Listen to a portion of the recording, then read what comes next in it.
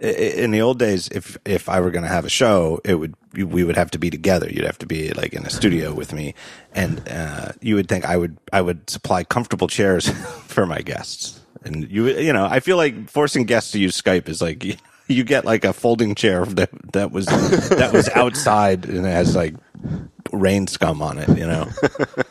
Yeah. Yeah. It's nice to be on again.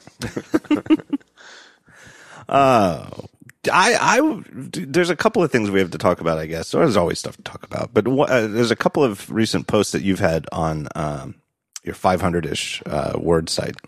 Is that what it's called? I know that's the domain. Yep, 500-ish words. Yep. But you wrote about the end of Virgin America. Yep. Can you summarize this? And again, you even it's a perfect piece. I will put it in the show notes.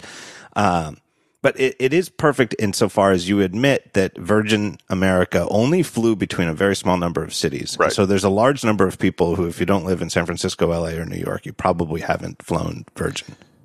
Right. And so, yeah, so basically, you know, I'm assuming it by this point, because it's been like a month or so, everyone knows that Alaska Airlines bought Virgin America, and as a part of that, you know, they sort of did this whole big branding thing, certainly around San Francisco, and I assume other cities in which Virgin operates, where it's sort of like the Alaska plus Virgin equals love, you know, type marketing campaign. And because obviously people were worried when someone else bought Virgin America that there would be, you know, it would be the end of Virgin America, and they were trying to sort of play it up. No, this is just going to make both sides even better. And then whenever it was a few weeks ago, they of course announced that they're going to be shutting down the Virgin America brand entirely, and you know, basically merging the planes and sort of merging all into one entity, which of course I'm sure makes sense for the bottom line. That's the reason why they're doing it, for cost efficiencies. But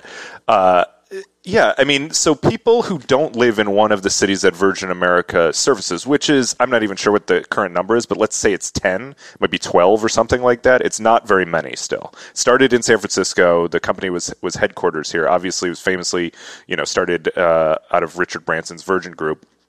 And so people who don't live in one of those 10 to 15, whatever it is now, cities, you know, sort of don't really understand why people who do live in one of those cities and take Virgin regularly are sort of upset about this. And the best pushback that I found most amusing was on Twitter, you know, basically saying, but Alaska Airlines is such a great airline too. And, you know, I've been on Alaska, certainly any flight that goes to sort of the Pacific Northwest, you know, that's sort of one of the common carriers, and it's fine. It's a nice airline. You know, it's not United. I'm sure we can talk about that in a second, but it's fine.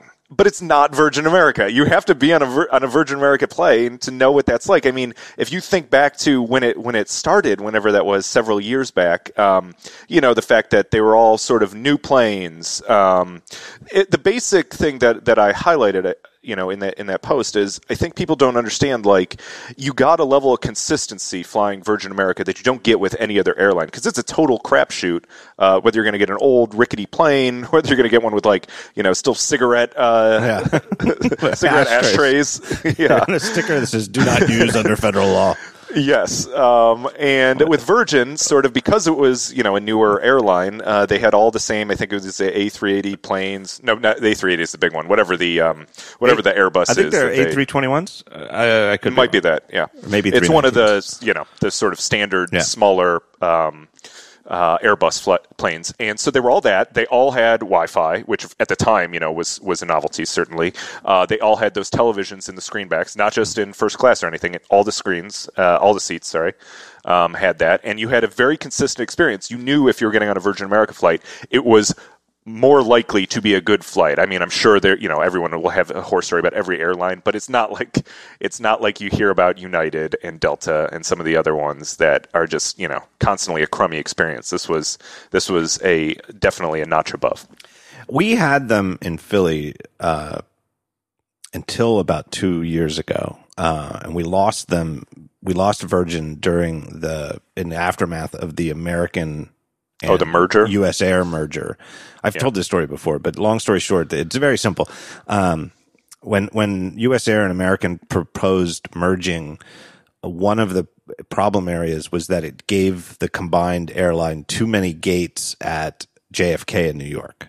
That the Federal Aviation, there's some kind of limit to the percentage of gates that any one airline can have at any airport. And U.S. Air and American both had a big presence at JFK, and it was too many gates. So they had to get rid of some of the gates. And Virgin decided they would rather take more gates at JFK, but leave Philly entirely. And they couldn't keep both because one of the problems of being an airline is it's really hard to get more planes. I mean, It sounds silly because you think like, oh, you just buy, call Boeing up and buy a plane the way, right. You know what I mean? Like if you and I bought or started a moving company and it took off and we needed more trucks, we could just go buy more trucks, right? That's not a problem. But in the aviation, you got to like order an airplane like a couple years in advance. So there's nothing. Such a long lead time. So I've been off Virgin for a while, but I still get the emails. Like I got the email the other day from Alaska telling me not to worry. My points are okay. And it's right. Yeah. Well, I mean, we'll see. Of course, Alaska's trying to say all the right things, in the sort of press statement about it. They said, we're going to be sort of bringing the Virgin experience to Alaska flights. And so including the humorous bit about there being mood lighting, that's one of that's like the thing they decided to focus on because Virgin America sort of famously has this purple hued mood lighting. And so Alaska is going to do that, but they're going to have blue mood lighting. So it'll be not the exact same, but it will be almost as good. And we'll see. I mean, they said that basically nothing was going to change, and then of course everything's changing. So don't have a lot of hope for it remaining as it was. The good news, if there is slight good news, it's going to take them a long time to sort of phase in and out those changes, and so Virgin will remain operating for I think at least like a year, maybe a couple of years, something like that. But yeah, it'll be a big change, and as we're seeing this week with the airline industry, this is sort of par for the course, just doing anything to screw over customers. I think they only had 2 or 3 gates at Philly, so it wasn't a lot of flights. It wasn't a big presence, and it was a small desk for check-in. It was usually like 2 people, so it's not a fair comparison to like American, which dominates Philly, but. Every time I could fly Virgin, I did. And they had a great nonstop service between Philly and San Francisco, which was, is a very common flight for me for work. Every time I could, I did. And I never once had to wait. Like it's just little things like that. The people at the desk were like super efficient and nice. And you'd get up there and they would be like, hey, and then you'd give them your ID and then they'd, take your bag if you had a bag to check or give you, and you were gone. And that was it. And you only had no lines, never. And good service on the plane. My favorite story about Virgin was one time, also, I got the cheapest upgrades to first class. I don't understand. They only had the way every plane, they're probably all the same. They only had like 8 first class seats. It was like 2 rows of 2. Or they still do, I guess. And almost every time I flew, I could get an upgrade from coach to first class for like $100, and I'd be like, in general, the first class seats, weren't super expensive when you compare it to what they are on other airlines. So yeah, I flew first class on Virgin as a percentage higher than anywhere else, and it wasn't because I had the points; it was because it was so cheap to upgrade, and the service was super terrific. The seats were super comfortable. But one time I was up in first class, and we actually pulled away from the gate a little bit. And then all of a sudden there was some kind of not a unpleasant commotion, but like some kind of thing with the phone, and they're like, hey, let's go back. And they went back to the gate, and some poor sap who had a connecting flight that was late, they went back to the gate. I'd say it set us back about 3 minutes. They went back to the gate and let this guy on the plane, and this guy looked like he won the lottery because you never hear about that. I've never seen it before. I mean, maybe I've never seen it before because I wasn't in first class, but I think even in coach you can kind of tell if the plane stops backing up and goes forward again. And it was a nice thing, and I was happy for it because the 3 minutes. What's the difference to the 3 minutes? And coming back from SFO to Philly, and so you're probably going to wait that time waiting to take off anyway.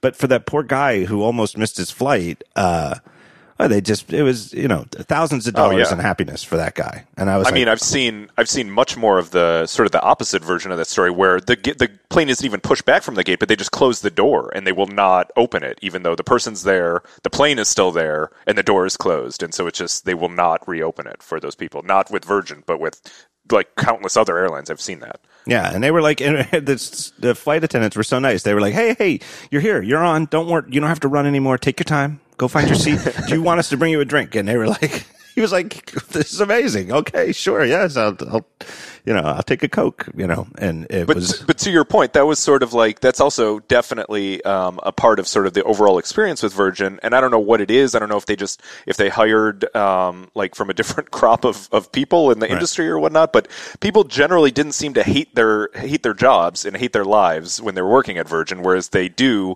very often, it seems like on many other airlines. Yeah, the big ones.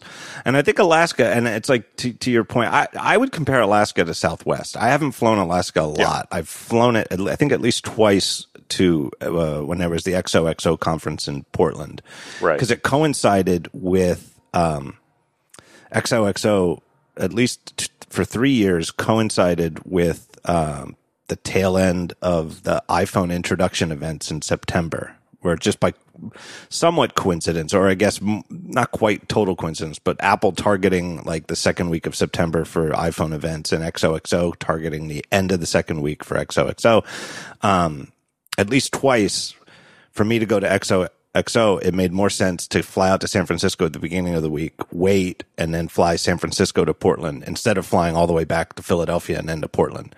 And Alaska was like, was the best airline, had the most flights for that. So I've flown Alaska at least twice, and I would compare it to Southwest. It's fine. It's fine. I mean, Southwest, I've flown it a lot actually, and I like it. It's sort of like, it's like a nice commuter bus in the sky, right? Because they don't have assigned seats, but you get like sort of these numbers, and you stand, and then you get on the plane. You can just pick whatever seat you want, and it's like very simple. I think you always get the same type of plane, so that's sort of a similar experience. But again, I mean, that it's nice, but it cannot compare to what Virgin America is like. The one that does, supposedly, which I have not been on yet, I wonder if you have, is the JetBlue Mint experience. Nope. We don't have JetBlue. I've not been on that. Or maybe we do. We have JetBlue, but they don't fly anywhere I go out of Philly, I think.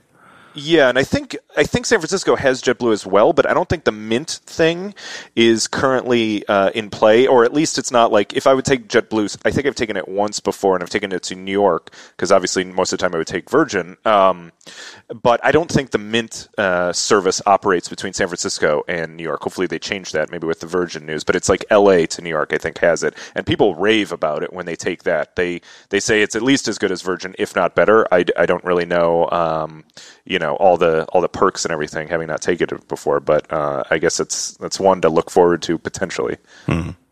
And it's just an industry, and you made it in your column. You made it a sort of comparison to like Apple and Dell or something like that. And maybe Alaska is maybe more like Lenovo, where like a ThinkPad is a nice laptop, but it's not. Right. It's not a Mac. It's what happens if somebody really tries to make something really good in an industry where that was fine is generally considered good.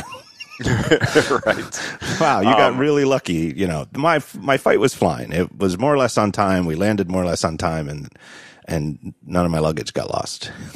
Right? Yeah, it was funny. We were I was chatting actually with in our internal work Slack with some people about the news, and of course everyone's sort of outraged right when it hits, and so like there's this long thread going on, and that was the thing that I quoted. A coworker of mine, Ken, was like, comparing it to sort of the PC versus Mac thing, which I thought would be fun because of course that always draws such heated debate on both sides for that whenever you compare anything to that situation. But I mean, I think it does feel fairly apt. Having been myself, a longtime PC user when I was growing up, and then switching to the Mac, and just like I was PC user, and it was fine. And I would get a faster PC, and sometimes, Windows would break down, and that would suck. But when it worked, it was fine. And then, it was a totally different experience once I switched over. Yeah, I mean, do you have AirPods? I'll bet you do.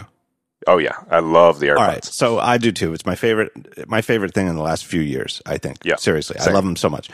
But that's it, and epitomizes what Apple stands for to me, which is let's try to make this as nice as possible, even if it's such a simple thing as just putting two AirPods in your ear and having them just work when you hit play on your phone. Yep. And just taking it to like just keep going into tenths of a decimal, 99.999% nice, 99.999% nice, and sweating detail right. after detail. That's the Apple way. And it's not like Apple's perfect. My favorite example from recent years of Apple totally falling short on this is the remote control for the new Apple TV. Oh yeah. Right? Yeah, Which totally, is like, right. how did this ever come out of Apple as okay? Because this is it is fine. And it's not, you know what I mean? And it's not, right. It's not like it's not like a Comcast remote with 127 buttons, right? Right. It is Apple-like in certain ways, but it's totally un-Apple-like in other ways. And it's Apple-like in certain ways, although like I feel like everyone who has one has the exact same complaint, and that complaint is that you never know if you're holding it right side up or upside down. Right. And like, how did just user testing, even with amongst Apple employees, how did that not come up? I mean, that's like the first thing that comes up for everyone. Right. But to me, Virgin was shooting for the AirPods-like experience from check-in to, getting off the plane. That's what Virgin still stands for while they exist. But, and something like Alaska or Southwest, which I'm a fan of. I'm a big fan of. I've flown tons of miles on Southwest. I don't anymore just because they've sort of dropped nonstop routes between the cities I go to, and as the longer and more I fly, the more resistant I am to taking anything other than a nonstop. Yeah. But I do like them, and I know that they're not luxurious, but the main reason I like them is that they do seem to hire really nice people. And the planes are very consistent. The Southwest plane is always clean and always exactly the same. But it's nothing like Virgin, which was trying to say, let's make this really nice. Let's make being in a coach seat like a decent, humane experience.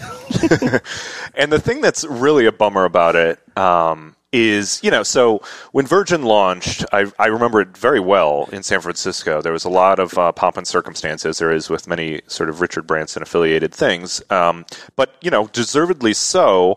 And the whole criticism at the time, though, was like, yeah, it's a great experience, but they'll never be able to keep this going. They're not going to be able to run it profitably. And this is just not the way the airline industry works, in this day and age. And, I think they were running unprofitably for a long time. I do think that they eventually turned a profit, or they were very close to it. And so there was some hope, that like, look, you can actually build an airline with a great experience that actually makes business sense as well. And then, of course, that just got thrown out the window and they merged. I mean, and all airlines continue to constantly merge and continue to constantly charge for more things, for overhead storage, just adding on fee after fee after fee. And that's just that's the state of the industry. And Virgin, it seemed like, was trying to buck that trend, and it ultimately, just didn't end up doing it. We'll see how Alaska sort of takes the mantle, but that's what's the real bummer about it. It just it sort of showcases that I think it just probably can't ever work. It seems like a lot of people I know, and it does make some sense, but it's to me key to the continuing. I don't even know if I want to say success, because I'm not quite sure how profitable they are, but the continuing dominance of the major mediocre carriers, your Americans, Deltas, Uniteds, etc., is that they for obvious reasons, they largely depend on regular frequent flyers. Right. And people who, once you start racking up points on a certain airline, so many people you're locked in. Yeah. So I don't feel that way. I've got platinum status on American, and which is pretty nice, and it gets me a couple of perks, and I've got miles I can cash in, whatever. But every time I book a flight, I still search for other airlines just to look, and if I found something better or cheaper on a different airline, like I still check to see if Southwest has restored a couple of nonstops to San Francisco every day. I look every once in a while. Like I would think about going back to Southwest on certain flights, especially if I could, and or if I could get a better time of day or something like that. I'm in the same boat as you. I am not sort of beholden to any sort of point system. I have the Virgin points, of course, but as we just talked about, like they didn't go all that many places, so obviously I would have to take other airlines all the time.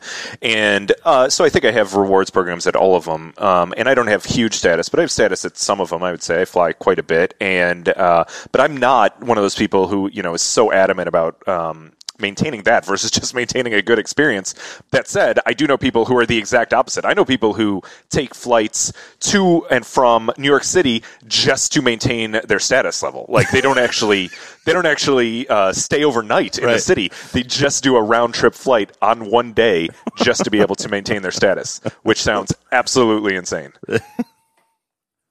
It's just not that important to me, and I just don't get that much for it. Like even as a platinum status person on American, like I still would have to pay to join their quote unquote Admirals Club to get into the lounges. Like, and I tend not to need lounges because I tend to just fly nonstop from home to my destination to home. And the only time I ever really need or wish I had access to a lounge is when my flight's delayed. Right. If I get to the airport on time and the flight is significantly delayed and I've got 2 or 3 hours to burn, well then it would be nice to be in a lounge.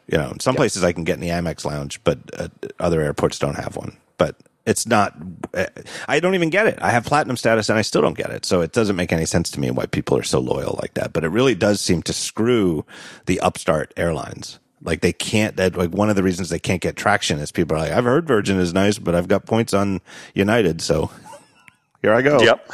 Yeah. It's quite a racket that they run. And I think, there's certain other airlines that go internationally that are obviously very nice. I'm actually getting ready to go to London, and I'm going to be on Virgin Atlantic. It's sort of sister thing. Yeah. It was like the sister thing, but they weren't exactly, affiliated for a long time. Their points didn't even transfer. I think they do now, but I think they set it up that way to make it easier to have happen what actually happened, which was to sell one or the other without selling the other.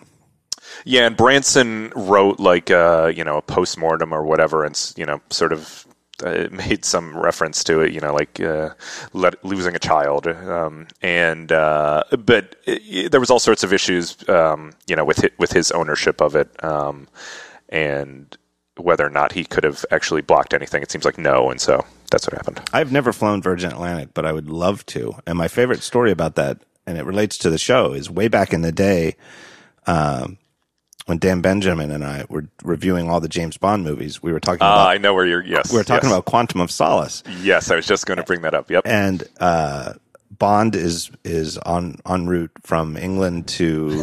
right. Where was he going? Somewhere in South America or the Caribbean, right? Yeah, because he's with the elder gentleman, right? And they're having a drink. Yeah, and he's bereft, and he's getting tanked there's a bar in the plane, and with a bartender, and he's sitting at the bar drinking Vesper martinis. I don't know, like 18 of them or something. And it's a beautiful looking bar. And Dan and I are like, it was a cool scene, and it's kind of unusual to see Bond actually get tanked. Like, he's always drinking, but never seems to be drunk. And here he is, drinking himself into a stupor. But we were like, how unrealistic is it that there was a nice bar on a commercial air flight? And then all these people wrote to me like, oh no. They have it. Yeah. Yeah. They were like, that was actually shot on a real Virgin Atlantic plane. It's like, oh my God, I've got to get on that plane.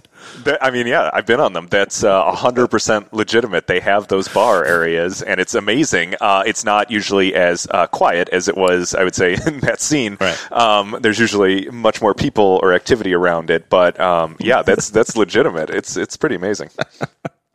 That was some of my favorite feedback ever, where we were both like, totally preposterous. Who would ever have a commercial airplane with something like that? It's like something out of the 1960s, and all these people wrote to us and they're like, oh yeah, it is real, and it is nice, and it's fantastic. The thing with Virgin is, so Virgin Atlantic, I rarely take it because it's for some reason it ends up being usually far more expensive than British Airways, and we just so happened to find a ticket that was roughly the same price. And so we decided to book that because you haven't taken Virgin, but if you ever go to London at Heathrow, they have an amazing lounge too. It's probably the best lounge I've ever been in, including you can get a haircut, you can shower, you can. That's pretty nice. They have a spa. They have all this amazing stuff there. The shower would be nice because sometimes, for whatever reason, when you fly cross country, especially for you because you're coming from the West Coast, I always feel like it's been like 3 days since when I get off the plane, in Europe. I always feel like, man, that felt like it was 72 hours. Yeah. Yes. So yeah, I highly recommend that if you ever are going overseas. All right, let me take a break here and thank our first friend of the show, our good friends at Squarespace. You guys know Squarespace. It's the best place to go to make a website, register a domain, anything like that. When you make your next move, you're going to need a website. Why not start it at Squarespace? They've got beautiful templates. They've got beautiful types of sites to choose from to start. So if you're making an online store, you can start with a store and then choose a template from there. If you're making a podcast, you can start with something like a podcast and boom, you've got a podcast site. You didn't do any work. You can host your podcast right there from Squarespace. You name the type of site, you can build it with Squarespace. And I say this is what I think is the resistance people might have to Squarespace is you say, well, everybody signs up for Squarespace and you choose from a handful of templates and then my site's going to look like a Squarespace site because it's not like that. They've got so many templates to choose from and so many ways to customize them that you don't even know when you're looking at a Squarespace site. I was just looking at I mentioned this on Daring Fireball last week. There's a new cheesesteak place pretty near our place here in Philadelphia called Cleaver's. Really great new sandwich shop here. I was looking at their website to place a takeout order. And one of the things you click on to see the menu loaded instead of as a page, loaded as a standalone image. And I could see the URL and I could see it was hosted at Squarespace. I was like, whoa. And all of a sudden I view source and look, and their whole site, which is a really nice site, but doesn't look anything like any other site I've ever seen. It's very much strongly branded like the restaurant, built with Squarespace. But that makes total sense. Why would they waste time doing something outside their expertise, like building a website, when they could just do it at Squarespace and stick to building a great restaurant? So keep in mind, next time you need a website for anything, check out Squarespace. Go to squarespace.com. You get a free demo. And once you sign up, remember this code, Gruber, just my last name, Gruber, and you will get 10% off your purchase. My thanks to them for their continued support of this podcast. All right, next item on my list, at least, is your reaction to the new MacBook Pros. So, and I know you have thoughts on this as well. And you the one thing that you linked to, which I thought was interesting, was a few weeks ago, sort of a poll, right, of people, how they feel about it. And so my general take is pretty straightforward. I don't hate the touch bar. I just think it's totally useless. I have a few apps, that are sort of tailored for it, including things like Pixelmator, handful of other things, a bunch more that aren't, of course. But I honestly just switched the sort of the fluid setting to be back to just the standard sort of F and or no, I didn't. Sorry, I didn't use the F keys. I used the function keys. I used the actual brightness and all that stuff because I just found myself going to that like way more than I would use any of the sort of dynamic options that the touch bar would offer. And I have a hard time. I know it's early, but I have a hard time ever seeing that it becomes like this great feature of the MacBook Pro. Do you disagree with that? No, I don't disagree. I feel like it exists. I feel like the touch bar as we have it right now exists in a sort of no man's land where you cannot, I don't think it's fair to trash it. I don't think it's fair to say this is great. I feel like it's nuanced. Now that said, I don't own one. So I spent about 2 or 3 weeks when they first came out playing with the review units. I had multiple of them, but mostly spent the time with the 13-inch because that's the size I like. And I love Touch ID. Yes. I don't use the I don't use the escape key as much as some people do, but I do use it. And I do still, even now, even as somebody who doesn't use the escape key all the time, I question whether they should not have left a hardware traditional escape key and made the touch bar just run from escape, have a escape key in the upper left corner, the touch ID in the upper right, and have the touch bar exist between the two. I think that because it would have given it more symmetry as well. Because it's, they have one button on one side. Why not have the escape button? Even if they changed the size of it and made it square, sort of like the Touch ID is. But make it something you can actually click. And I think that would have, I do feel like, just reading Twitter, reading feedback from readers and stuff like that, I feel like an awful lot of the criticism of the touch bar relates to the escape key. As for the utility of the touch bar itself, it's hard to say. I remember thinking it was really nice to adjust the brightness with the touch bar. And I find that so much more tedious, honestly, to do it that way. So here's, before I switched it back to being sort of the brightness as sort of default buttons, so it has brightness and things like bring up expose and stuff like that. There's a setting that you can move it to rather than being the dynamic touch bar. It's sort of your old standard buttons, and I did that because I was actually using, I think it's when you hit the function, the FN key, I think that would bring up the old ones, and I was just using that all the time because even though there is a brightness button on the dynamic version of the touch bar, when you hit it, then you have to scroll sort of up or down. And so often I just want one little nit more of brightness, not I don't need the sort of scrubbing, to see all the way down or all the way up what the difference is. It's like one of those features that just seems like a cool option on paper, but when you actually use it, it's much less useful. Yeah. So I don't know. I can see the mixed feelings about it. I feel like the biggest thing that it needs is haptic feedback. I feel like, and I was reminded of it just recently because I haven't used it a lot because I don't personally have a need, but I'm fascinated by the new Clips app, and I think it's really well done.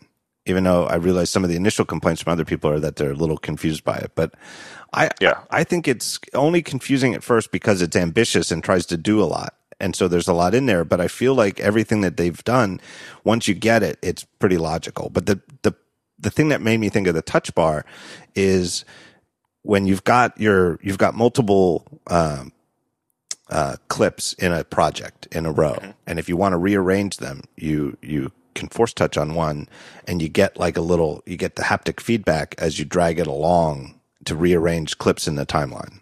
Right. And it's like, so you want to move the one that's in the fourth spot to the second spot. As you drag it between second and third, you get a little... It rumbles and you can feel it, right? Yeah, you can feel like it's like you're dragging it over physical slots. And it's so nice. And I just thought, boy, the touch bar would feel so much better if it had a little bit of feedback like that. And that speaks to, I think it was Michael Lopp, right, who wrote a post about the usability factor of the touch bar, because it's almost impossible to use without looking at it, which is also very odd, right? Like, because that's not what that row of buttons has been for the entire life of a MacBook. And so to your point, like if they had some sort of haptic feedback where you could actually tell what you were doing while still keying on the screen, like for scrubbing or doing some other action, that would be significantly better than having to look down because you don't know where you are. Yeah, and I do feel like that's part of it,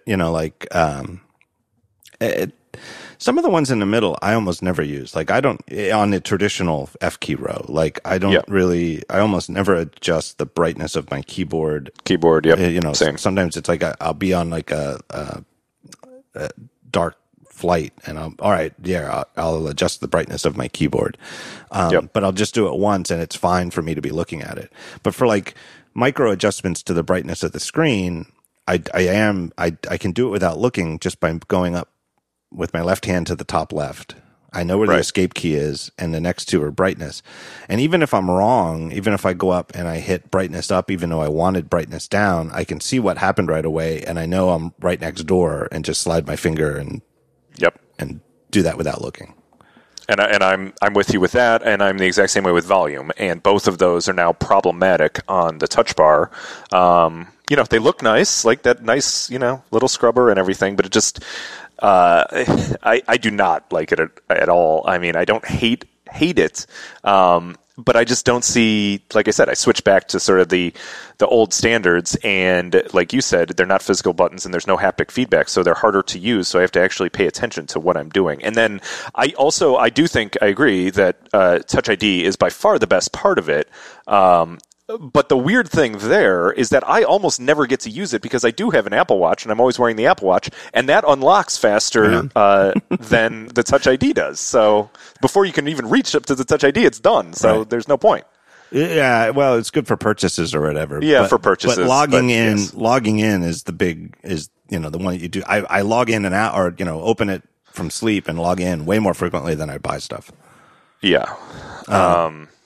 And so, what why do you think that they did the touch bar? Because, part of the thing that I wrote was, sort of the title of it was the Great Laptop Stagnation. The notion being that we've sort of reached peak form factor of the laptop. And I know that's dangerous to say for sort of any technology that we've reached peak, because there's always going to be some level of innovation. And I think I made the quip that maybe we'll have Phil Schiller on stage saying, "Can't innovate anymore, my ass," when they do something new with the MacBook. But my only line of thinking is either they're going to one day try to make it a bigger screen area, like the keyboard tray being more maybe like haptic digital keys, something like that, or not even replacing the entire keyboard, but just making that a bigger area, for different things that they can dynamically do. I mean, that has to be some line of thinking, right? It can't just be this touch bar, which isn't that interesting. I guess, I don't know, but I find it worrisome if their goal is to replace hardware keyboard with a virtual keyboard, because I can't see how that would, I kind of still prefer my older MacBook keyboard to the new one. With the shallow keys? Yeah. With the newer the deeper keys? But after 2 or 3 weeks, my feelings went from, I like the old one better, to, I have mixed feelings, because I also feel, though, that my old one, they feel loose and janky. Right.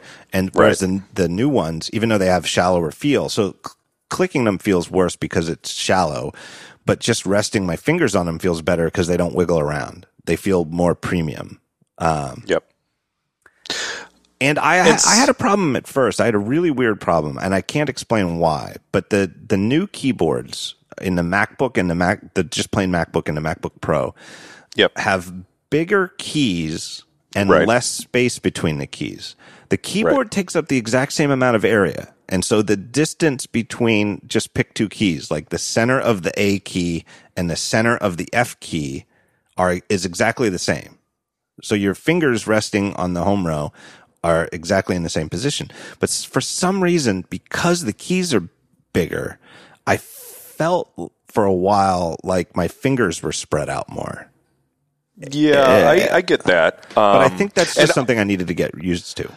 I especially notice it because I use the iPad keyboard all the time, and those are smaller keys, right? Yeah.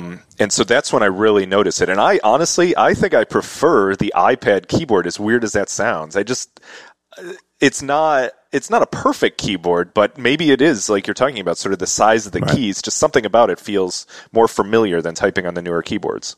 Yeah, I can kind of see that. Like you're talking about, like the smart keypad cover. The one that Apple made. It's almost like on the smart keyboard cover, it celebrates the shallowness of the movement.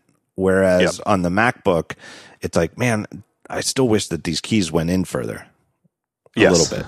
But I can live with that. I really, the difference between my feelings about the new MacBook Pro keyboard and the previous generation MacBook Pro keyboard, I have thoughts, but the thoughts are much narrower than the thoughts between what we have now and a hypothetical virtual touch bar that was the whole keyboard. Yeah.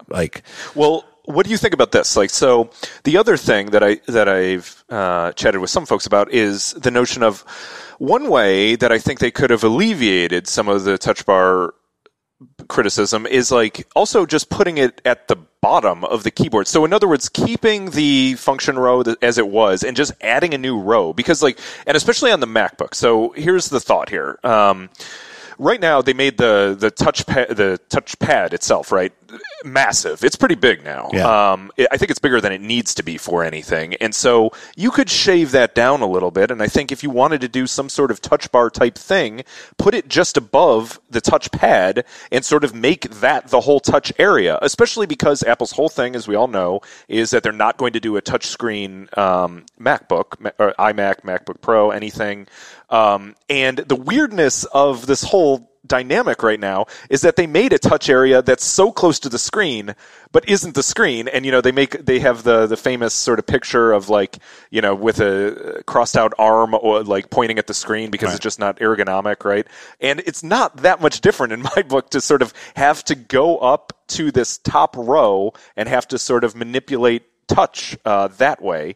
I would have been much more happy if where my hands already rest, sort of at the bottom, you tried to do something with the touch bar. I don't know. I just looking down at my MacBook as you say this, my problem with that is that my hands would cover it most of the time. I think the advantage of having it at the top is that you can see it. Your hands don't cover it, whereas this way your hands cover it until you go to look at it. But maybe that's okay. I don't know. I don't know if they tinkered with that idea or not, but maybe that's okay because it doesn't matter if you see it or not, because by the time you go to do something on it, you are already moving your hands. I don't know. Right, especially if you have to, if they acknowledge that you have to be looking at it to use it already. And I feel like, I don't know. I think some people push back on that, like with the notion of, your palms could rest on it and it could mess it up or something. Obviously, Apple has all the palm detection stuff for the iPad already. I'm sure they could figure that out. But I just think, like, for certain types of things, certainly some of the things that they were showing off, like the DJing and all that kind of, fun stuff, you might not be, really needing to use the keyboard as much as sort of the touch area to toggle controls and stuff. And so in that situation, it might make a little bit more sense. But I don't know. I assume, like you said, they maybe tried something or thought about it at least, and they determined that wasn't the way to go. Yeah, I don't know. What do you think about the weight and the size? The weight and the size are great. It's not. So I have right now. I have a bunch of machines.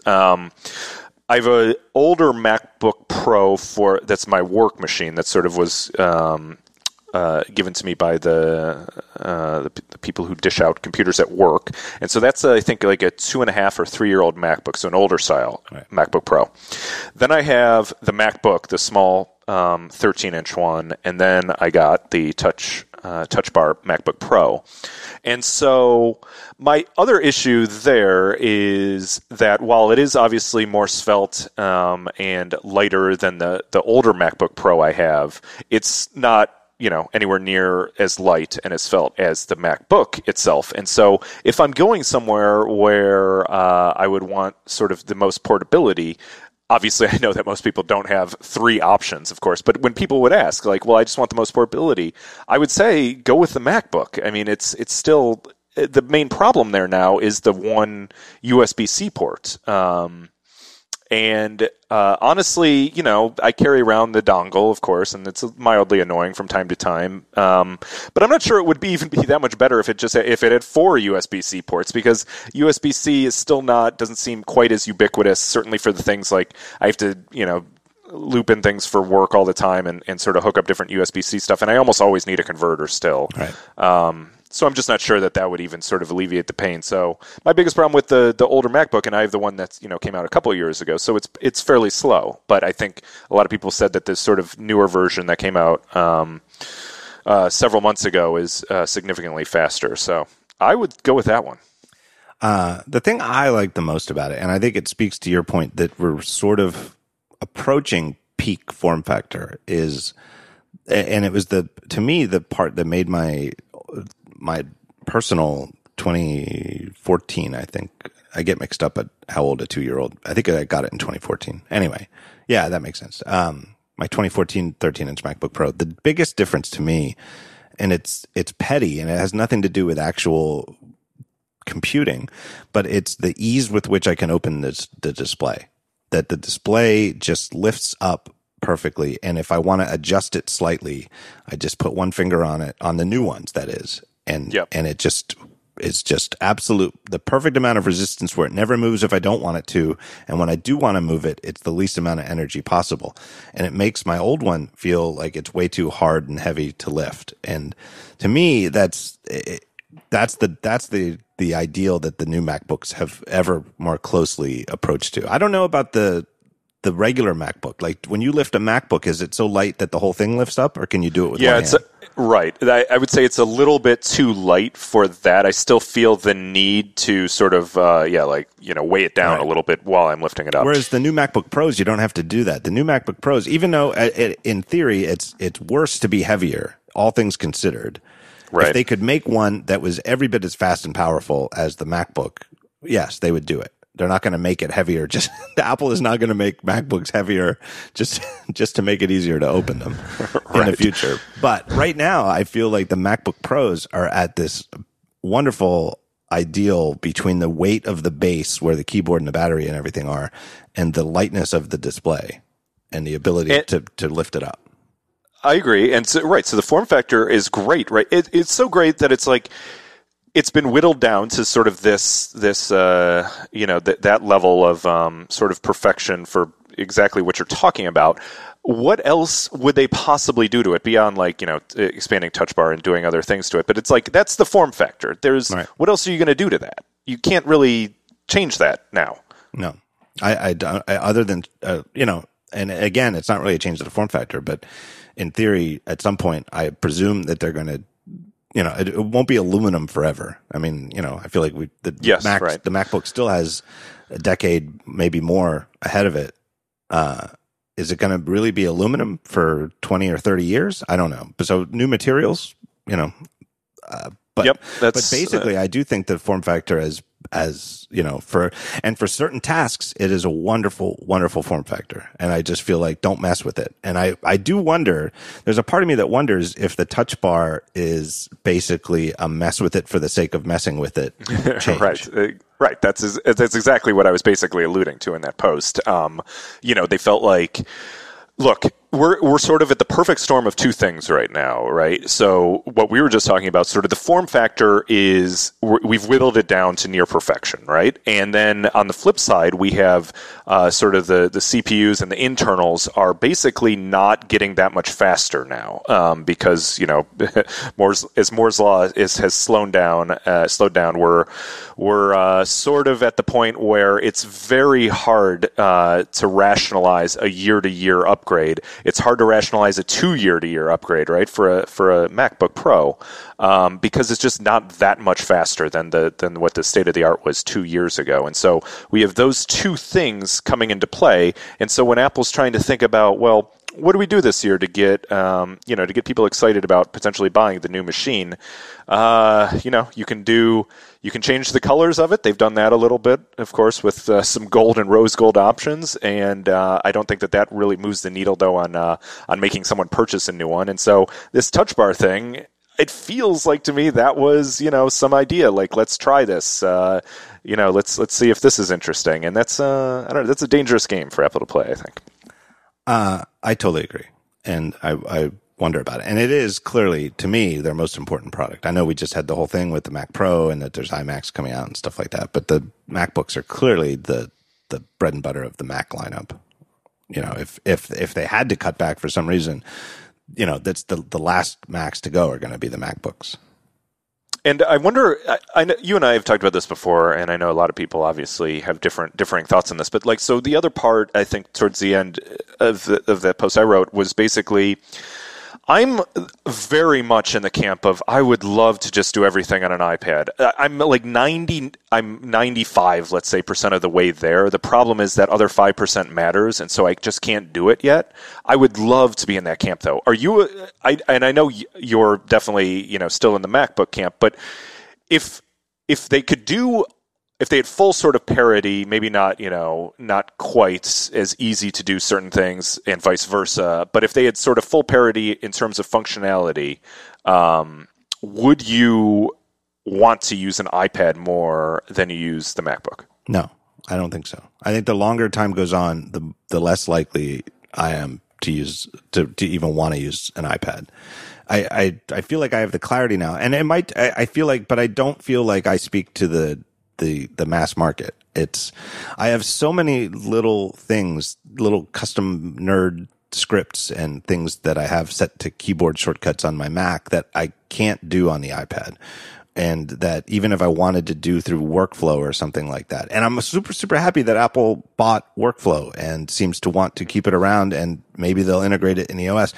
But like, I have a shortcut that is a system-wide service that I made so that I can convert the selected text in any app from Markdown to HTML. And the key command I made for it is Command-Shift-K. I don't know why. I forget why. Because Command-Shift-M is like minimize windows. And so I went to K, Mark. I don't know, but okay. I don't even have to think about it. I had to pause to remember it because my fingers just know it, and I've had it for years.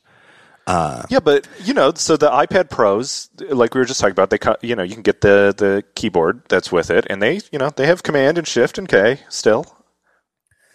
I guess that in theory they could add stuff to the system software that would enable something like that in theory. Right.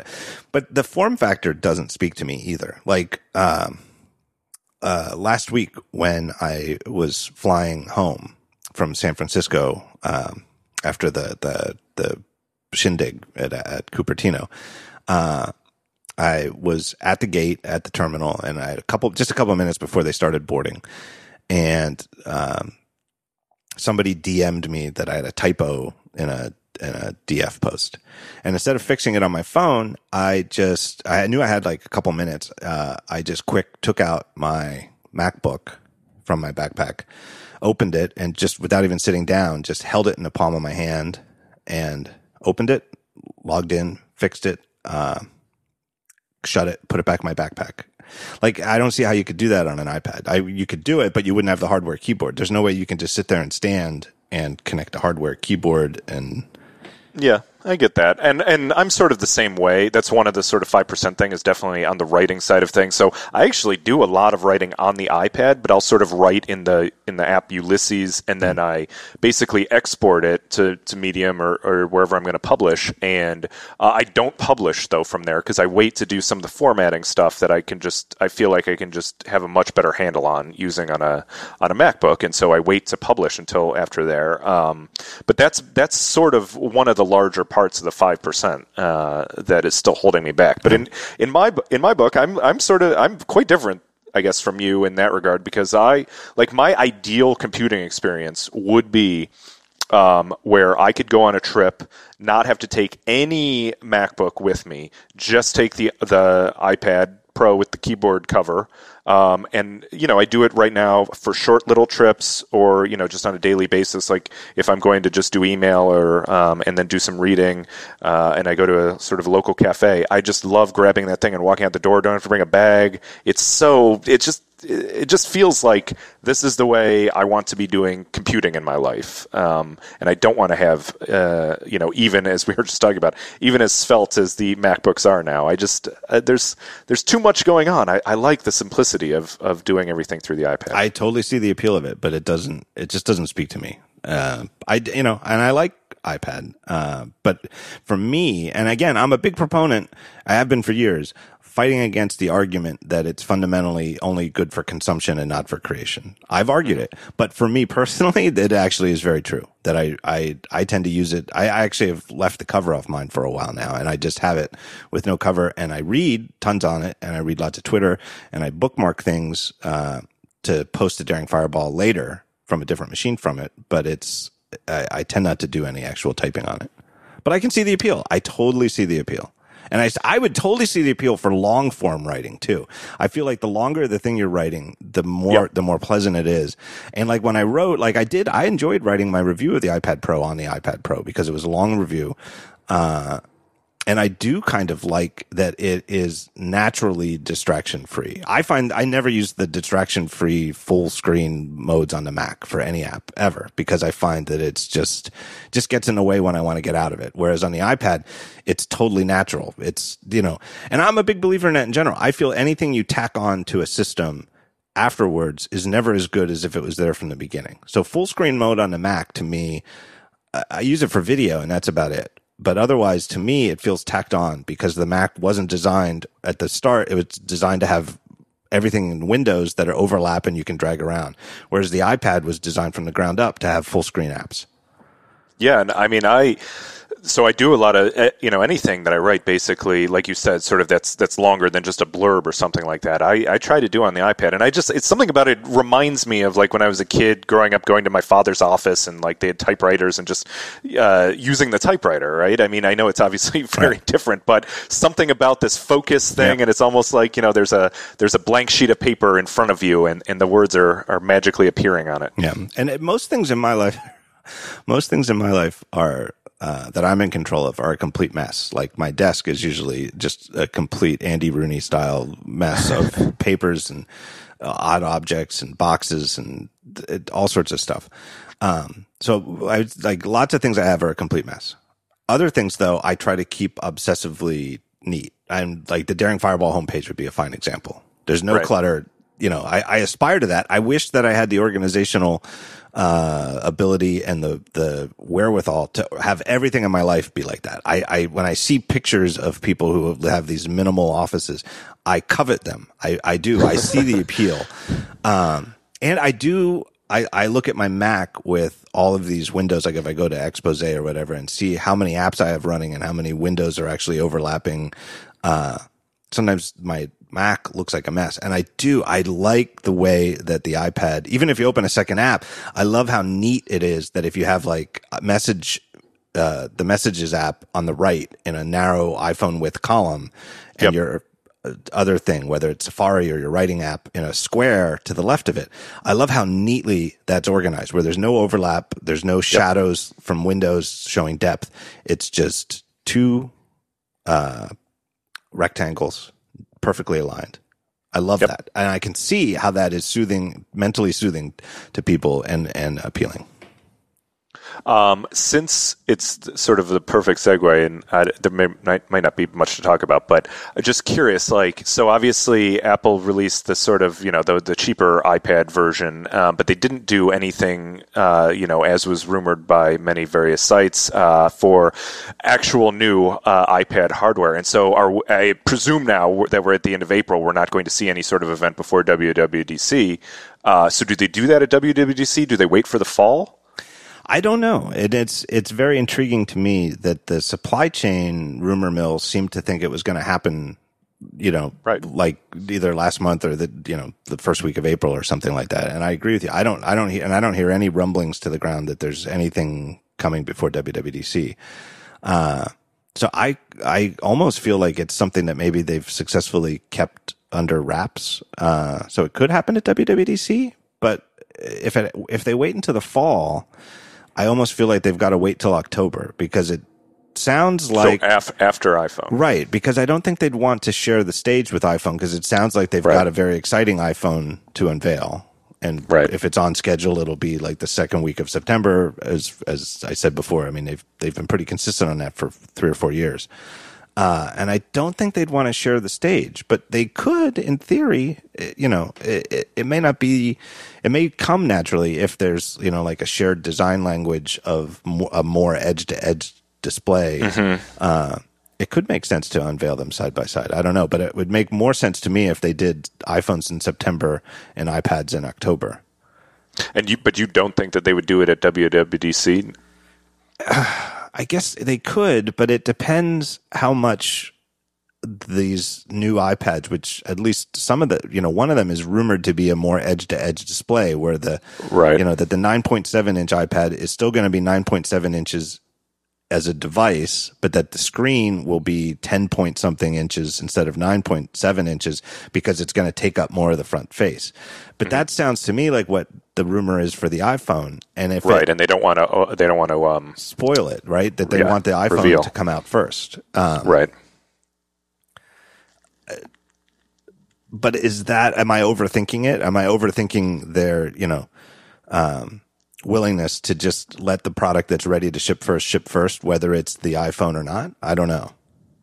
Yeah, and if there was some sort of marquee feature in iOS 11, that was sort of iPad, more iPad focused, maybe. But yeah, there hasn't been much rumors about iOS 11 at all. No. Even though we're fairly close.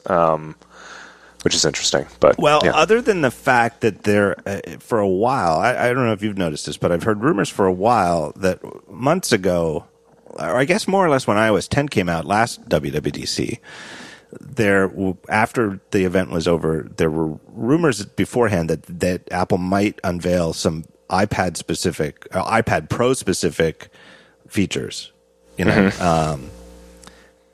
that the keynote came and went, and there were none. And then in the aftermath, the word was, well, that got punted from 10.0, but it's going to come in like 10.2 or something, 10.2 or Right. 10.3. But we've gotten to 10.3 and it didn't happen. And there's not going to be a 10.4 between now and June because, all hands are working on iOS 11. Right. So whether that ships in iOS 11.0 or not, or gets punted once again to the first big update, in December or January of 11.2, I don't know. But that's the rumor. But there have been rumors since like this time last year that they have iPad Pro specific improvements to the OS for multitasking and stuff like that. And if that is the case, then we may have just answered our riddle, right? That they would launch that, and presumably they would want to have new iPad Pro hardware to show whatever that functionality is off. Since the iPad Pro would be relatively old at that point, right? Over a year between iterations. Right. Well, and the 12-inch one, the 13-inch one, would be a year and a half really old. Really old right. at this point. I don't know. But, I mean, both of them launched with, I feel, a lot of headroom to wait for the next version because they really are pretty fast for iPads. I mean, they're both... faster than, I don't know if they're faster than the current MacBook, but I think they are. And they're certainly faster than the MacBook that you're talking about, the original MacBook with one port. I mean, that's how fast they are. Yep, I'm using the big iPad Pro right now, which I almost never use. Again, speaking to, obviously, as we all do, we just buy a bunch of devices, probably more than we need, but it is nice when you're sort of sitting at a desk. It's a nice sort of second screen. Yeah, I don't know. So I feel like they need to, though. And I feel like selling points on changes to the OS to make it a little bit more, bring the iPad, especially the iPad Pro, a little bit more towards the Mac in terms of capabilities. Not necessarily copying things from the Mac and how you do it, but just making it easier. I mean, the thing I would like to see them do, or let me take a break. Actually, hold this thought, and I'll take a break because it's a good way to keep people in suspense. Okay. I want to talk to you about our next sponsor. I love this company. I love their products, and this is a company that I hate to say it, but they shouldn't even be paying me to promote their products because I would sing their praises even if they weren't. And that company is Eero, E-E-R-O. Eero makes Wi-Fi routers for your house. You don't have to choose which one. They just have one model right now. You buy like a 3-pack. You plug one of them. They're little white boxes, roughly the size of like an Apple TV or something like that, that almost looks like an Apple design product.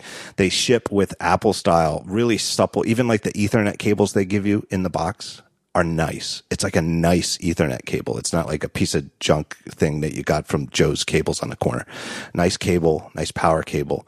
You plug it into your router, and now there's your primary Eero base station.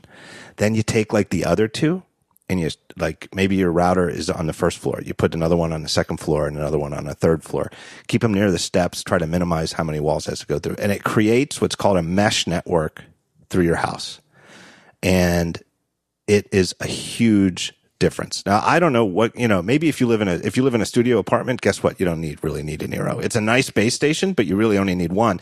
And it'd be a nice base station for that. But the mesh network thing isn't going to help you out. But if you live in a city like I do, we have 4 floors. If there's really no way to set up one router that I've ever tried that gets a good Wi-Fi signal everywhere in the house. I just recently upgraded my Comcast service. Had Comcast come in, got new internet. Comcast new router. They gave me a router with the thing. In the room where I have it set up in my home office, I get like 150, 200 megabits per second over Wi-Fi. It's amazing. That's an amazing performance. It's like 10 times faster than what I had before. One floor up, still pretty good. It's like 50 megabits per second, something like that. But in my master bedroom, this is no shit. I swear to God, this is true. I tested this with the speed test app. I get 0.2 megabits per second Wi-Fi from that router. So it goes from 200 megabits per second to 0.2 megabits per second.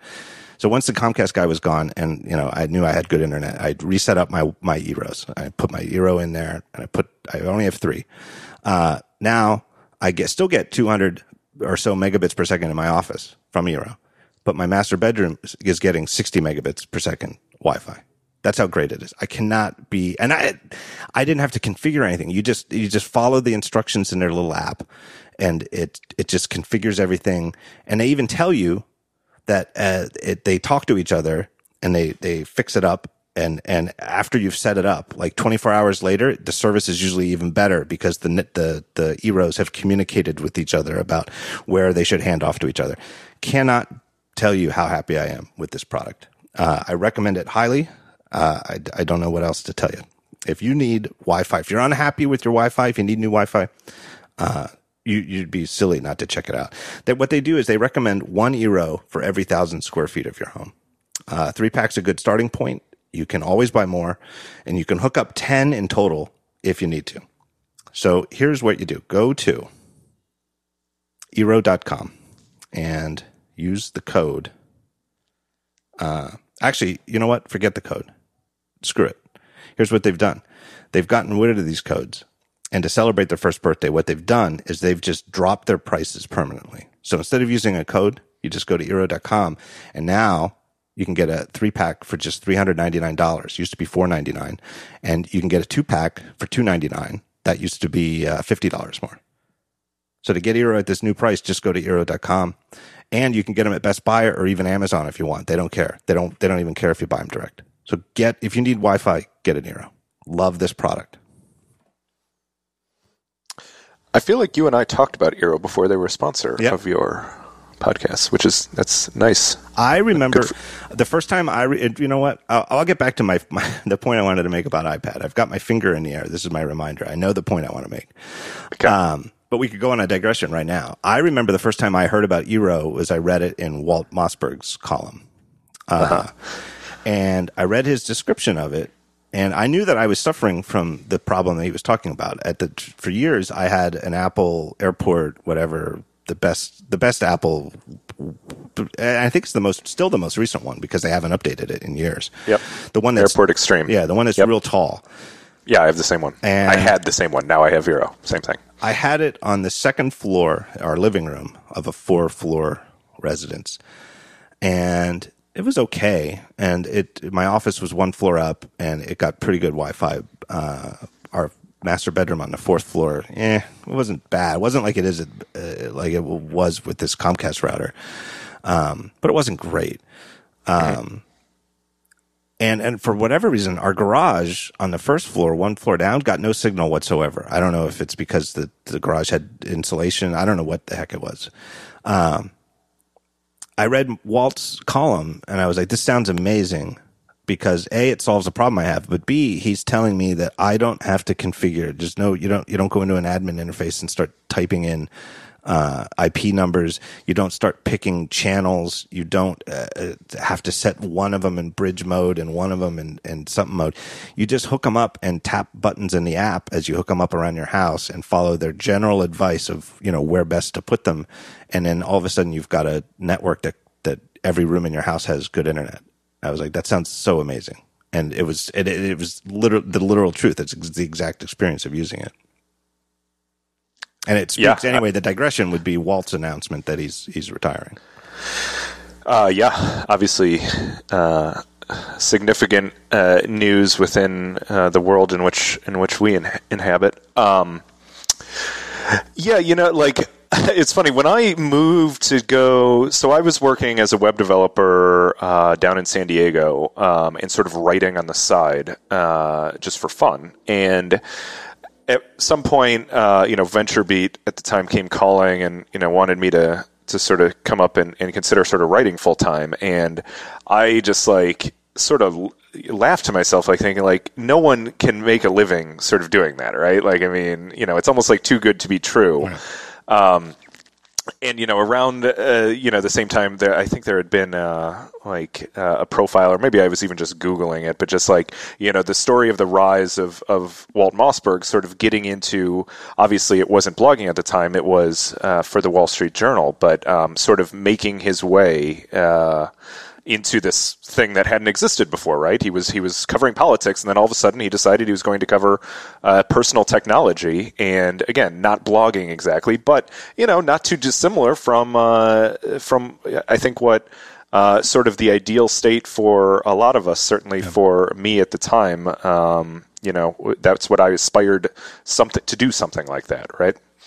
I just read. I swear to God, put it in the show notes. There's interview. I think it just came out today, but if not, it came out last night. An interview with Walt in the Columbia Journalism Review. Right. I haven't read it yet, but I saved it as well. Yeah, he was at 1991. He was the lead national security correspondent for the Wall Street Journal, which is the Columbia Journalism Review says is literally one of the most coveted spots in all of newspaper journalism. I mean, it's probably, you could count it on one hand as one of the most prestigious gigs. The Journal, the New York Times, Wall Street, or Washington Post, and a handful of the top jobs there would be something like that, because national security is of utmost importance. And when something breaks, it becomes, you own the top right corner of the front page of the newspaper. And there's no breaking news is more important than national security news. Right. So he had the job. He obviously had decades ahead of him in his career, and he gave it up to create what was then unheard of, which was in a national major newspaper, a personal technology column.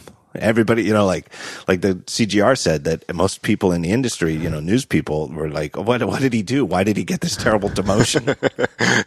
Right.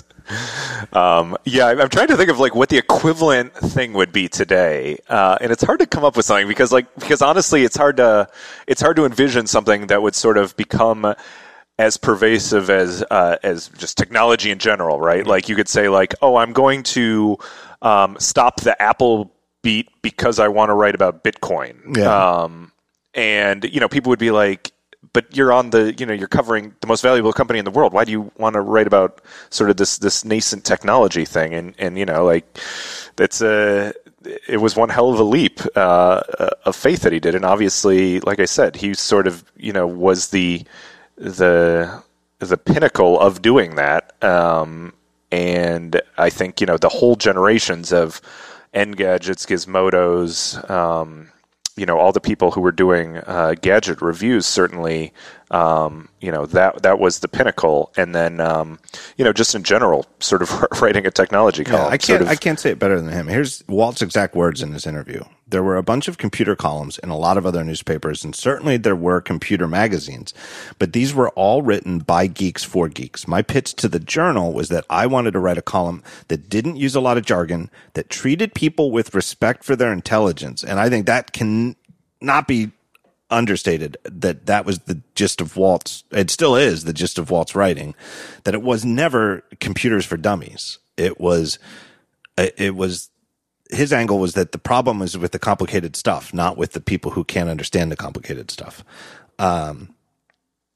And that it did two things. One, help people figure out how to make this journey into technology by telling them what was good and what was bad on the market, explaining when some new development happened, what it meant, what it was, who it might be for. That was one of my goals. And the other one was to use the power of the platform and the voice that I would have in this column, because it was an opinion column in a way, to push the industry to stop ignoring normal people and stop treating them like they were stupid. That was it. That was my idea, and it worked.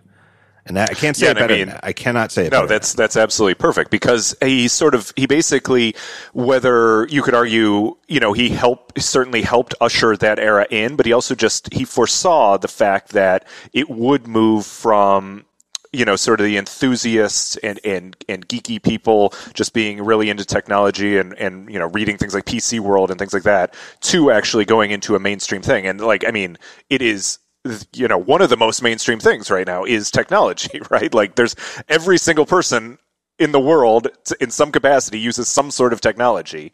And could you imagine sort of if the PC worlds were still sort of the norm and sort of writing about that, it would seem insane right now, because no one would have sort of a guide to figure out how to use any of this stuff. Yeah, and the timing is just amazing that he did it, and he made this decision in 1991. Because, in my opinion, what made computers mainstream, arguably twofold, but I think it's singlefold. I think Windows 95 obviously had some part of it, where the mass market, lower cost PCs jumped from having a really janky operating system like Windows 3.1 to having something that looked pretty nice and was certainly a lot better organized. But the bigger thing is just the internet itself, which is that, and people who love computers, I certainly didn't foresee it. I was of the opinion as a kid who grew up loving computers, I couldn't understand why everybody else didn't love computers and want to spend as many hours a day as they possibly could on computers. But for normal people, what made computers something that they didn't care about to something they cared about deeply was that they got turned into communication devices. It's communication. Everything, humans are creatures as we're born to want to communicate with each other. And the technologies that allow us to do so, are the ones that rocket off. I mean, you could even talk about the automobile from the Henry Ford era a century ago as ultimately as a communications device, that yes, you could use it to bring things from one place to another faster than you could. But the fact that you could go visit people who you otherwise couldn't visit because you wouldn't have time to get there is a huge part of it, right? And computers, before they were communication devices, or in like the dial-up modem era when you had to dial in and telnet into a bulletin board and use, cryptic command line things and nobody would understand it. Like, geeks got it early. We spent time on bulletin boards communicating with each other. But when simple, easy to understand communication technology became available on the internet, that's when it exploded. But Walt had his column from 1991, five years before that. And so he was already established as this voice of authority when the explosion already happened. Yeah. And I mean, the most obvious thing in the world is that the iPhone was the ultimate extrapolation of that, right? Right. Because then you had not only was it a physical communication device, it blended everything together and you had it with you all the time. Right. One thing that I was curious to your take about this topic on with Walt moving on was, who do you think takes up the mantle then as sort of that go-to either technology columnist or reviewer? We know the names who are sort of at the bigger places, Farhad Manjoo at the New York Times. Wall Street Journal is still doing the combo, right? Of right, with Joanna and right, and the other guy.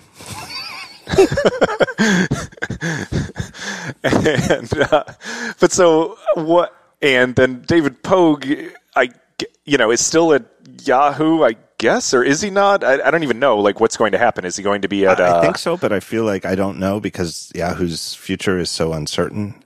Right? Is he going to be at Ethos or whatever the hell that company is going to be called? Jeffrey Fowler. Yes, Jeffrey Fowler. Sorry, Jeffrey.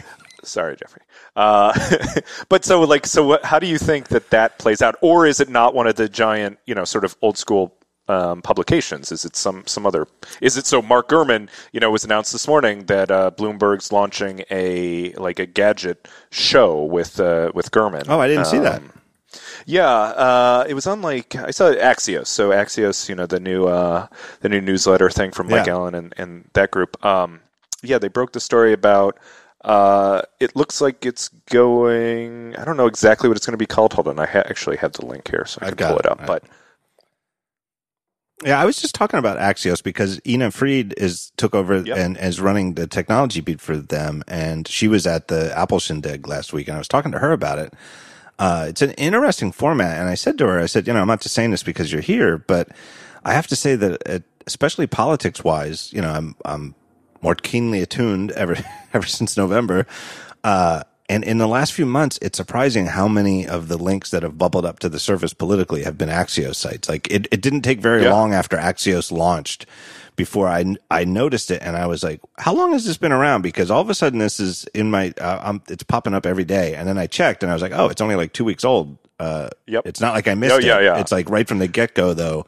Axios they're doing great. Yeah. And not to do too much of an aside on the aside, but so in my current world in VC, obviously everyone was reading Dan Primack when he was at Fortune, his newsletter, and he moved over to Axios sort of around the time of their launch. And then they have the Mike Allen guy who famously sort of wrote the the Politico newsletter for a long time, and it's insane because he literally writes it every single day and just fills it with a ton of content every single day and seems to get legitimate inside the White House scoops, and obviously Primack gets his scoops, Ina will get hers, and it's just like on down the line. They have a pretty killer product and team. Yeah, they did a very keen job of focusing on just getting great talent. Just they have a great format, and I like it's a good. It looks good. I don't see any clutter on screen that is annoying me. They've got this focus on writing really short articles that just get to the point, which I think goes over really well. Like, there's no padding in the articles, but they've got great talent on all these beats, which is, to me, a great combination. It's a good format with a good focus. It's user-friendly, and they've assembled a really good team of talented people with deep sources. So anyway. And they do a great job with brevity too. Like they don't drag on. Right, that's what I'm saying. There's so much on the web that drags on because it's like they want now. It's like I feel like in the old days the problem like 8-9 years ago was that the sites, because they were counting pages, they would break up articles. Click here for next page. But now I feel like articles are padded for the sake of being able to algorithmically interrupt between paragraphs to insert either ads or promotions for other thing on the site. And so I noticed mostly reading on the phone is there was this, oh my God, I forget who it was. I don't even want to mention it because I don't want to give them any attention, but there was an article I was reading last night where they had 3 interruptions in the same article to promote a new podcast that they were launching for the same podcast 3 times in the article between paragraphs. And on the phone, it's a huge interruption between like where your eyes find the next paragraph. Right. Anyway, Axios does a good job on that. So Gurman's thing is called Gadgets with Gurman. That's a great idea. Bloomberg show. So it's going to be a digital video series that they're going to launch across all the Bloomberg stuff, including the terminal, it sounds like. Yeah. But then they're going to package it together and eventually sort of put it on Bloomberg television as well. Yeah. I know he's been very interested. I know that's, I can't say I'm close friends with him, but I certainly am friendly with him. He's been on the show, and whenever, now that he's, really gone pro, he's getting invited to Apple events, and I always try to make a point of saying hi. I know from talking to him that a big reason he went to Bloomberg instead of anywhere else was the promise of video and TV stuff. He's super interested in that. So I'm not surprised at all that he's getting his own thing. But so, amongst those people or someone else, like, is there someone who takes up that mantle, or are we just in an era now where it's such the norm that there's going to be sort of the, 5 to 10 go-tos for sort of everything? I don't think there's anybody who takes the mantle from Mossberg. I really don't. And I just don't see how it happens, because I don't see, it's not like the New York Times and Wall Street Journal aren't still important, but they're differently important now, where I don't feel like they have singular voice. Maybe like on the New York Times op-ed page, like a Paul Krugman and a Maureen Dowd still have that influence, but I don't know. In technology, I just don't see it. I think the fact that Walt was there so early and was so established that it combined with the incredible power of the Wall Street Journal. Even today, I mean, Wall Street Journal is still super popular, but the fact that he was doing it at the Journal, I just don't see how anybody's going to take that position. It's almost like, Michael Jordan retires. Who takes over as Michael Jordan? Like, maybe there will be a LeBron who comes along, but I think whoever that is isn't here yet. Yeah, and it's going to have to be sort of a different thing, maybe even a different format, right. And, maybe this Gurman thing becomes interesting. I do think, like, some of the other folks who have great history, like Stephen Levy is a good friend of mine. Obviously, he's still getting some amazing stories for his back channel stuff, which is under Wired now. Right. And there's going to be sort of there's still the group of folks who have so much prestige around them, and the bigger companies are still comfortable sort of, talking to them versus, just some random person, like you said, like sort of when Mark Gurman was at a 9to5 Mac, he didn't get invited to any of the Apple things, right? Even though he's breaking every single story. Right. Well, it was already too late to come to the events, right? Yeah, right. Like what he was doing that was adding to the overall quantity of the information in the world. It had nothing to do with what was at the events. It was 5 months before the events. Right. I feel like the closest would be, and I wonder. I think he did the right thing, because I think part of being prescient with Walt was that I think he was smart to go to create the All Things D brand while at the Wall Street Journal. And the Columbia Journalism Review mentions that they did that. He and Kara Swisher did that when the consensus among print journalists was still to treat the web as an ugly stepchild, right? That you're writing primarily for print, and then there's some B team that takes the print stuff after it's gone through the print process, and I don't know, put it on the web thing or whatever. Treat it as an ugly stepchild. I mean, here in Philadelphia, I don't want to go on a super long aside, but in Philadelphia, the two newspapers are the Inquirer and the Daily News, and they made a decision in the late 90s that rather than focus on having like a Inquirer.com and PhillyDailyNews.com or whatever you want to call the domains be A-quality things, they made like a joint thing called Philly.com, and they had content from both newspapers, but they just it was never really clear which articles were from which paper, even though they independently as print operations, they were completely separate and rivals, completely separate rivals, even though they were under the same parent obligation, our organization. But the Philly.com thing, and it was an ugly website. It was slow to load. They were at the forefront of using paywalls. and it almost bankrupted the company, or it did bankrupt the company. The company is, they ended up having to sell their magnificent headquarters and move into, janky office space. And it not treating the web seriously really almost ran them into the ground. I would say Walt was at the opposite, where Walt was, with All Things D, they were like, we'll write for the web first. Yep. And we'll make web only content. That plus the conference business. Right. I mean, right. Which came they first. Were ahead of the curve on that. Right. That was 2003, and I think they started the All Things D website in 2007. I also think that leaving the journal for the last 5-6 years of his career to start Recode, which they then merged with Vox and The Verge, etc. Was probably the right thing to do. I really do think so, and I think it was had an eye on the future.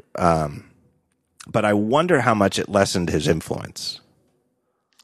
I think for Kara and what she does best with breaking scoops, it's fine. I think, in fact, I think it was all win. And in fact, that she's got equity in the thing, and the scoops go out to everybody who cares about scoops when they come out. But for Mossberg's thing of being a sort of a spokesperson for the everyman, right, as a product reviewer, I do wonder whether his voice was lessened by leaving the journal. Right, and I mean that's the hard sort of gap to close, because the everyman may not read the Wall Street Journal, only, but like they know of the Wall Street Journal. The everyman knows the Wall Street Journal. They'll know Walt Mossberg at the Wall Street Journal. And certainly he had a big enough name for when he leaves the Wall Street Journal to take some of that audience with him, but it will never be the full audience of a nationwide distributed paper. And so, right. It was almost like, was Recode more of a, sort of back to the tech enthusiast crowd versus the everyman crowd. Right. Like Walt's writing didn't change. Like, right. I don't think that you could Pepsi challenge the difference between Walt's columns under the Recode or Verge banner and his Verge, columns under the Journal banner. He had the same style and the same approach and the same attitude. If you just look at the words, but I think it reached fewer people. I think it was almost like a magnifier, where he built the Walt Mossberg brand, where if you put a quote up in a keynote and it just had a quote from Walt Mossberg, that says a lot right there.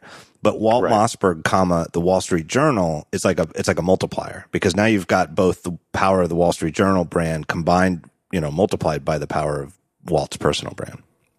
Yeah, and so I mean that speaks to why it was probably the smart move to then do the sort of the Vox sale and merge basically, with the Verge, because it is, while we can argue about whether it's been successful yet in doing so, it is trying to reach a more mainstream audience rather than what Recode was doing itself, which was much more targeted. Right, and obviously I'm surprise, I'm a big proponent of writers and independent journalists going off on their own and building their own brands. But I'm also keenly aware of the brand equity of things like the Journal and the New York Times. I feel like Pogue is in the same boat where career-wise, It might have been exactly the right thing. I'm not criticizing him in the least. It might have been exactly the right thing to go to Yahoo and it might be great for his career and his family and his personal finances. But I can't help but think that if Pogue were still at the New York Times, he might be in that position to sort of take over as the de facto. Like David Pogue at the New York Times is a much more powerful voice and brand than David Pogue at Yahoo Tech or whatever the umbrella is. Yeah, it's sort of interesting. I know it's not a direct analogy, and it's in some ways probably unfair, but it's like, it reminds me of sort of like the Siskel and Ebert thing, right? When they were at sort of the pinnacle of doing film reviews and of course getting the television show and everything, doing that, and then both unfortunately passed away, and like who then takes up that mantle? And they're really, there's some people like A.O. Scott at the New York Times who I think is great, and there's a handful of other people, but no one has that same influence. That's a perfect example that I think, because there's no more Siskel and Ebert, and even after Gene Siskel died, I think Ebert was enough of a voice where he was still he was still up there, right? But after he died, nobody really took that. I can't think of who I would think. I personally do like A.O. Scott. I personally. I love to hate read, what's his name? Anthony Lane in The New Yorker. Oh, right. Yep. I read those too. Yep. I get to the end of every issue of The New Yorker, and I either, if I've seen, I don't read them unless I've seen the movie, but sometimes I keep old ones and I bookmark them, and then when I do see the movie, I go back and read. I do the same exact thing. I go back and read Anthony Lane's review, and then I rip it up. And I do the exact same thing for the same reason. I rip it up, and I want to just throw these ripped up reviews in his face and say, "You joyless." Yep. Don't you realize that sometimes a movie is just meant to be fun? But he's very good at writing those reviews, so I still read them. But I can't say that anybody's like that, like Ebert. I would say that Walt is sort of the Ebert and Siskel combined, maybe. Anyway, good luck to him. It's going to be weird. It's going to be weird not seeing him around. I tell you that.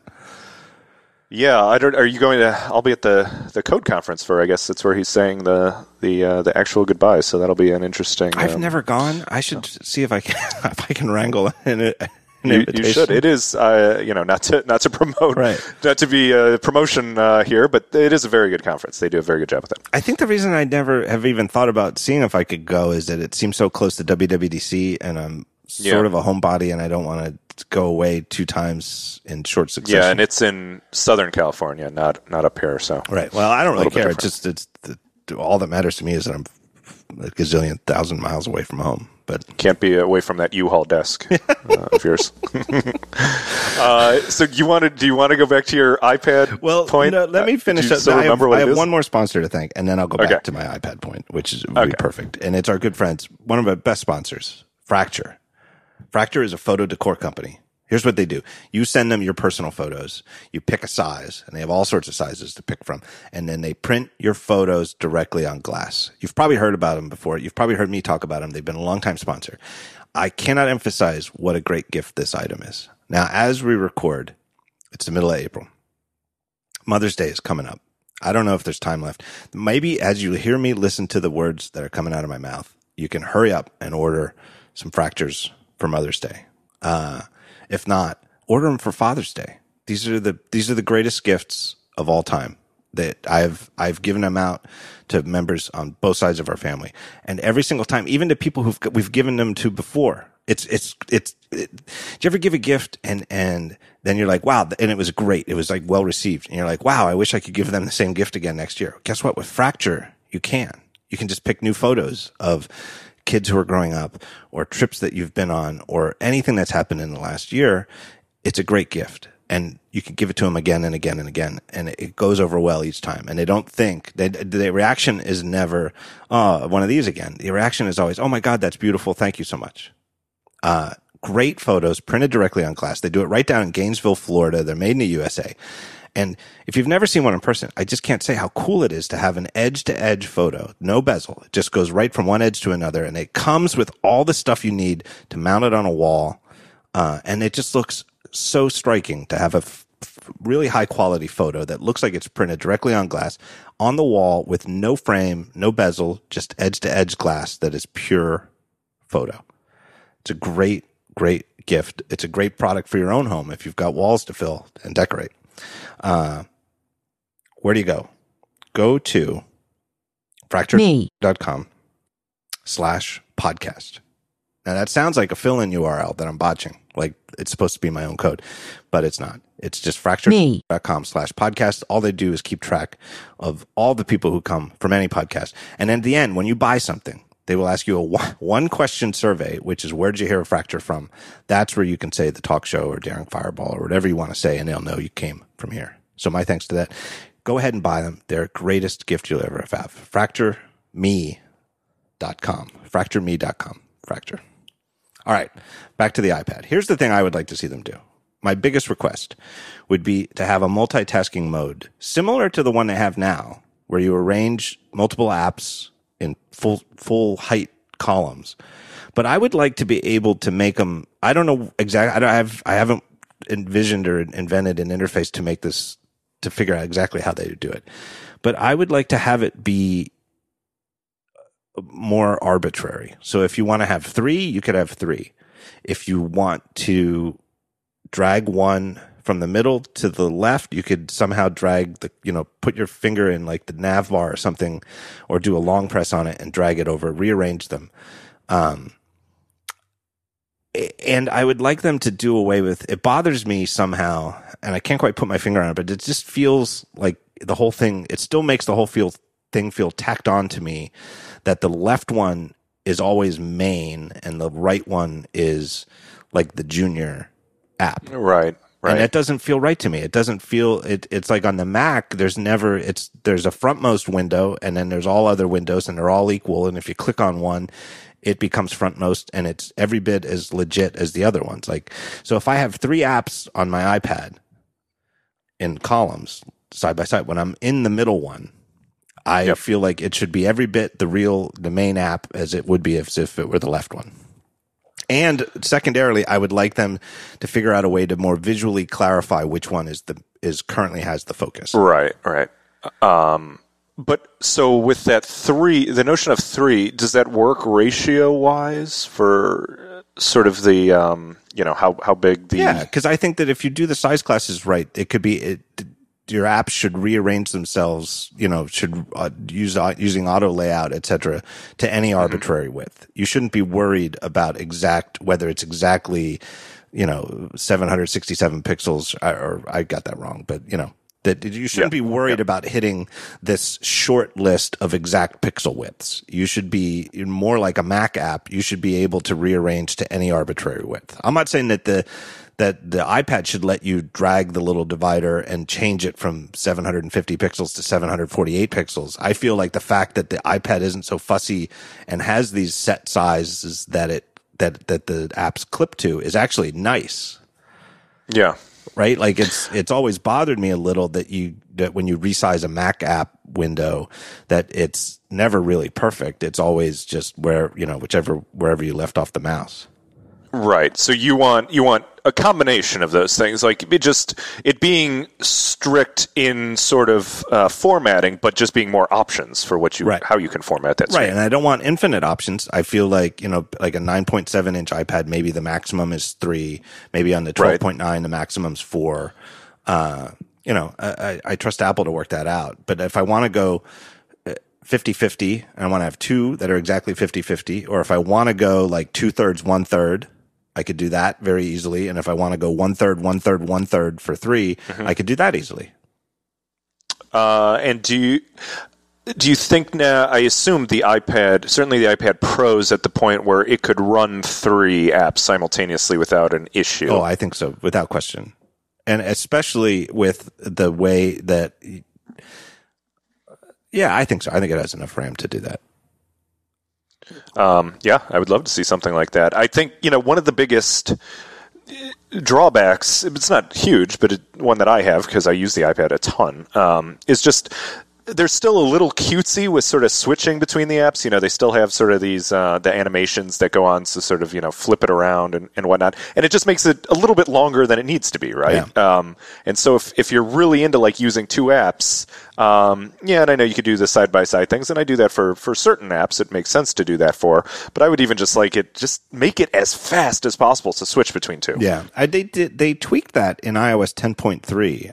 Yeah, I think it's a little bit faster. Yeah, right? they shortened some of the animation times. Yeah, like I'm using it right now. Yeah, it is faster because it slides right in now. But they still, they're still cute, a little cutesy with the animations. Yeah, and the longer you use a computer, like the more that you use an iPad as like your main writing computer, the more those animations grate on you because the more sensitive you are to knowing that you're waiting for the animation and not really waiting for the computer. Totally. And I feel like in the classic days, like in the original Mac, like 84, 85, 86, when the first Macs first came out, and in hindsight, they were desperately slow and desperately starved for every resource you could imagine, disk space and RAM and video RAM and everything. When you double clicked something and you got those zoom rectangles that showed it coming up, part of it was to help you understand, okay, you've opened this folder and it's opening into a window, and the animation would help you do that. But the other reason the animations were there was to give you something to look at while you were waiting for the computer to actually do it, because it wasn't going to happen instantaneously anyway.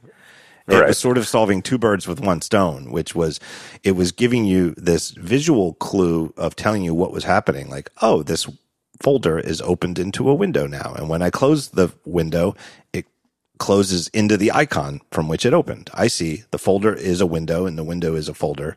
And the folder, if I go back to that window, has a different visual state when the window, its corresponding window is open. Right. But the animations never felt like they were slowing you down because you were waiting for the computer anyway. And as the computers got faster, I feel like those visual clues, like I still like in some ways, like on the iPad or iPhone, when you tap an icon and the app animates as it opens up, I still feel like I don't feel like the screen should flash instantly, but I feel like that animation should be very fast. Right. And just playing around with it now, so I think Apple did a good job sort of, if you use Command Tab, which you can use if you have the keyboard, hooked up to the iPad, it's actually very fast. It's pretty good. But if you just do the double click of the home button, it's still sort of like a slowish zoom out, and then you click on the one you want, and then it's a slowish zoom in. And then the worst of all may be, and I don't know, I assume very few people actually use this, but you can do the 4-finger sort of swipe thing. Yep. And go from sort of app to app that way. And it's just like unnecessarily slow. Yeah. I almost never use that as a result of that. But that's currently, I guess, the state of the art. The only other thing I was going to add to the iPad discussion, since we were talking about sort of newer ones. So the Pro that I'm using now still feels super fast. The newer 9.7 Pro, super fast. But I will say the iPad mini is a little slow these days. I still use it for, for certain times reading, take it out with me since it's nice and small, but that's pretty slow. And I know that there was some debate back and forth whether or not they would actually just sort of get rid of that product. And I hope they don't, but anyway. I wonder, because it does stick out now because it's actually at an entry level. It's more expensive than the new 9.7 the new entry one. level. Yeah. It does have more storage. So it's not completely inexplicable why it's more expensive, but it does seem weird because up until this most recent introduction of the quote new 9.7 inch iPad, there was a correlation in cost between, okay, the small one is the cheapest, the mid-sized one is mid-priced, and the new big one is the most expensive. And now all of a sudden there's a weird situation where if you're budget conscious, you're going to get the 9.7 inch, not you're seemingly getting more of a device than you are for $329 than you would at $399 for the mini.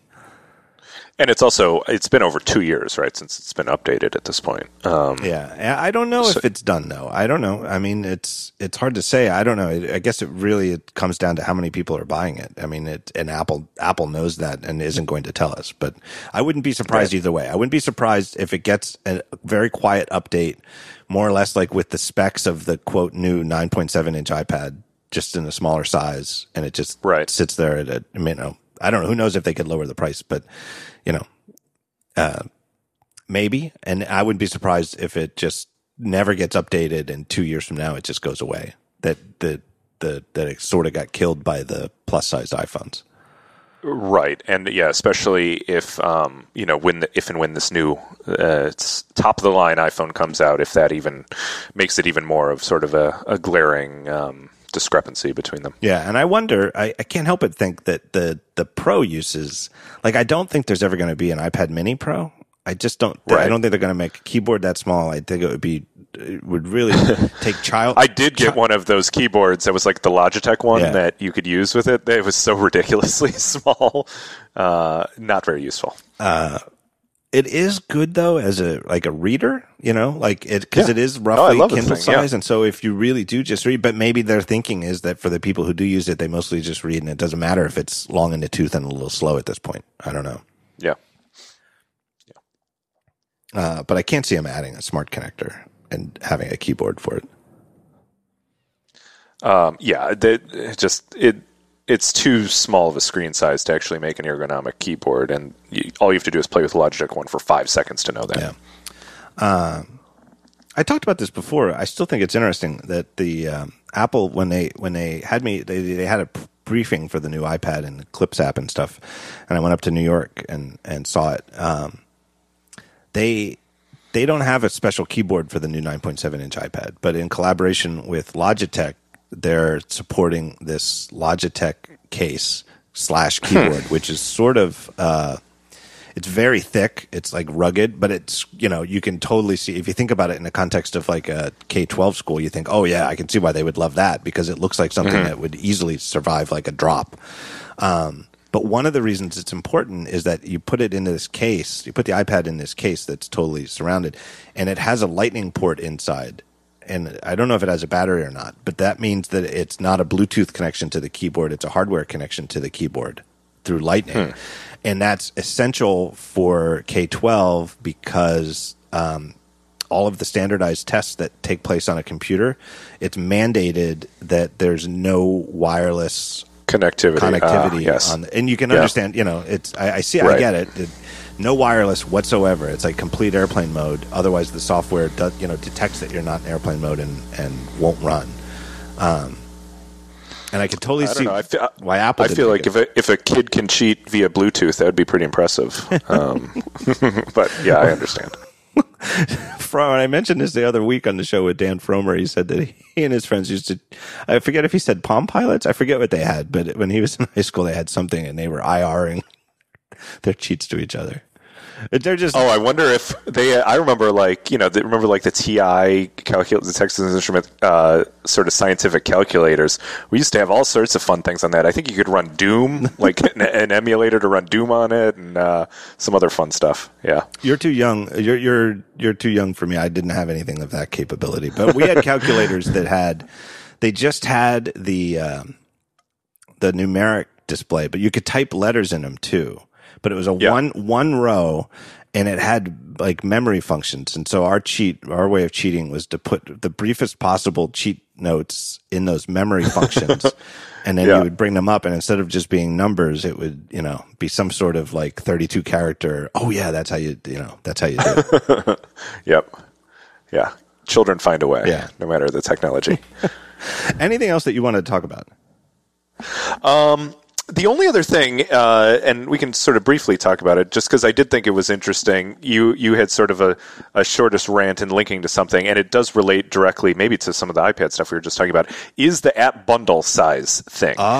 Because there was also, like, you and I had not really back and forth, I responded to you, and they both got a ton of, yours and mine both got a ton of likes, because I think this resonates with people. You were talking about, in that tweet, the Dropbox app. Like, why is it 260 megabytes or whatever. And then in your linked post, you were talking about someone wrote a breakdown of why the Facebook app is so big now, right?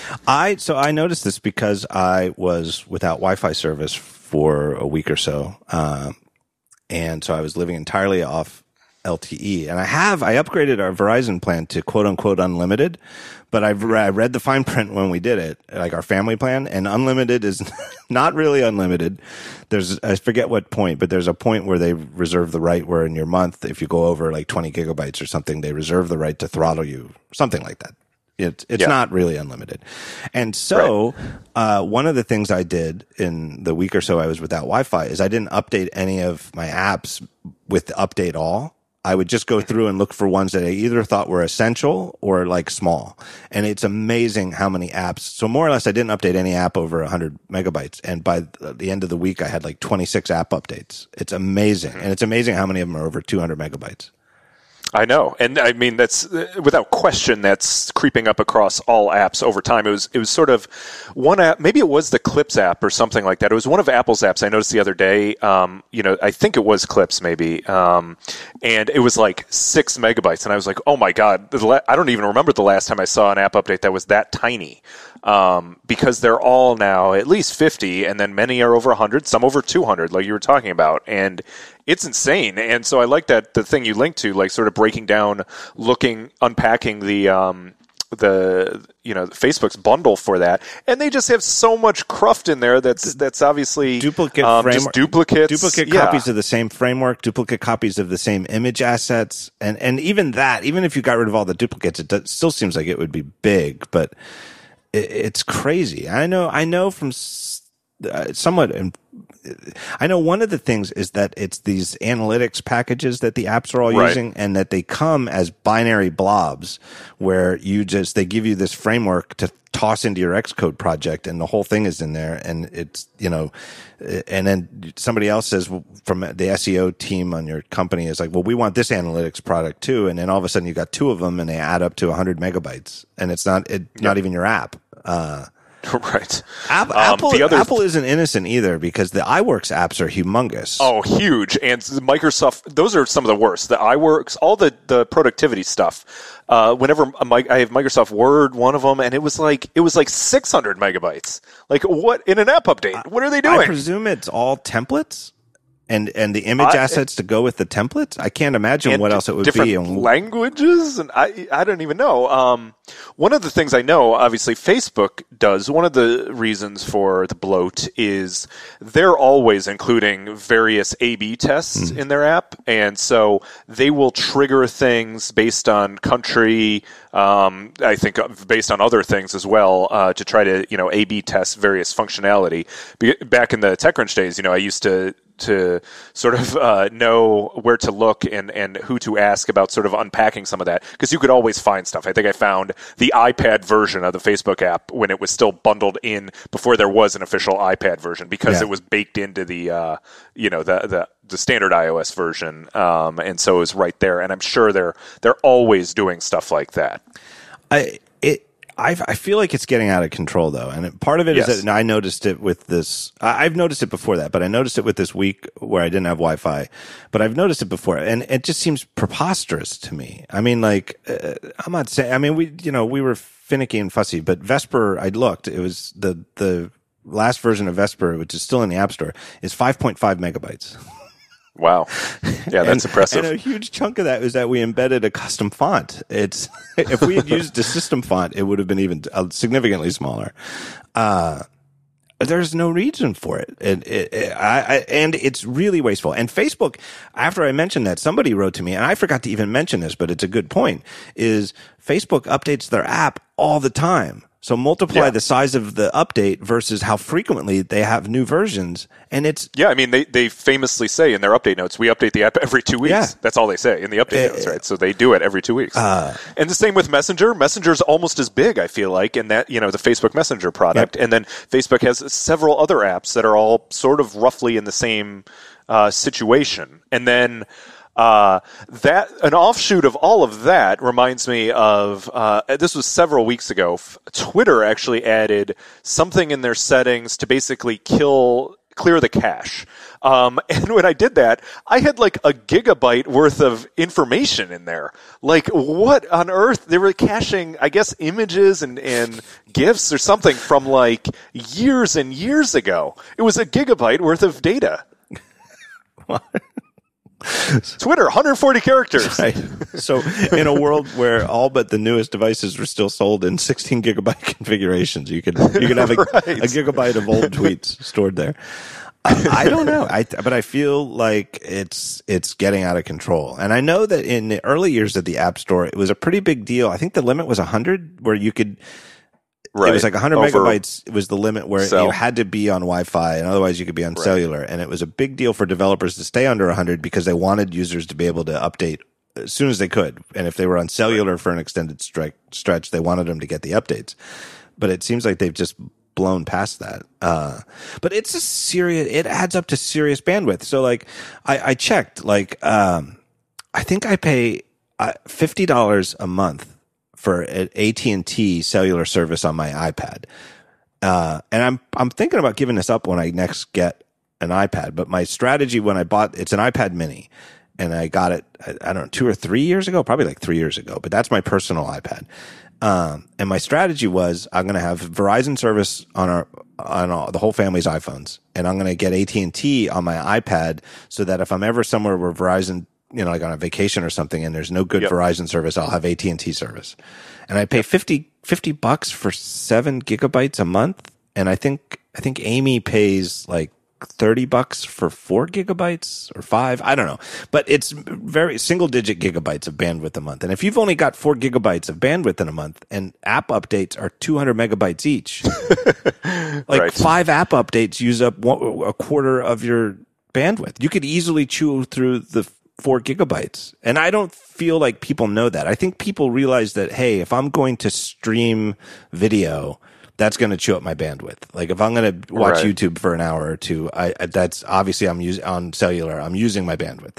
If I watch a Major League Baseball game in the MLB app, I know that I'm using a significant chunk of my bandwidth. Like updating my apps doesn't feel like that should be squandering a huge percentage of my monthly bandwidth, but it is, because people have, a lot of people have a pretty low single digit number of gigabytes a month of bandwidth to use. Yeah, I mean, I had the exact same situation when I was last moving. Same thing. We were using sort of a tethered device. I think it was a MiFi unit that I had just gotten and hooked up to our AT&T account. And not even explicitly, but I just either forgot or I have too many devices to even remember every single one of them. But I would just leave it on. If I left it on at night, we would always have to turn it off, because if I left it on, they would auto-update, because, it considers it to be Wi-Fi because I'm connected to a MiFi unit, right? And so it would auto-update, and then I'd look at the bill and we would blow past our like 20 gigs in like 4 days. Almost all from app updates. We weren't watching video. Right. It was crazy. Marco Arman has a funny story about that from years ago. He was at WWDC and he was tethering, in the era of relatively low gigabytes per month, and he was tethering, and he wanted to, I had it set up so he could publish a podcast that they recorded, and he left. He went to bed and he left his MacBook open, and it downloaded, and iTunes downloaded a new episode of Mad Men in HD, and it cost him like $70. He got like a single episode of his show he was subscribed to, and it was like a $70 overage fee or something.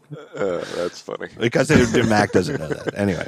No, that's a good topic. I don't know what's going on, but I feel like Apple's got to get on top of this, because I don't feel like we're just crazy old men who are, get off my lawn with your big ass apps. There's no reason for these apps to be so big. There's absolutely no reason for it.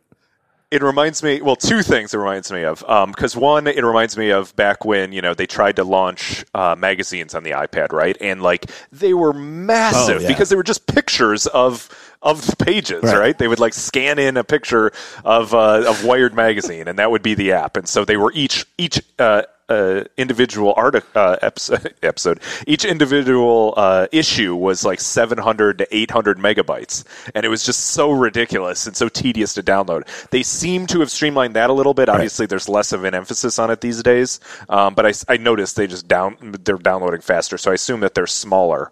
The one other thing is, this actually came out a couple weeks ago, I think.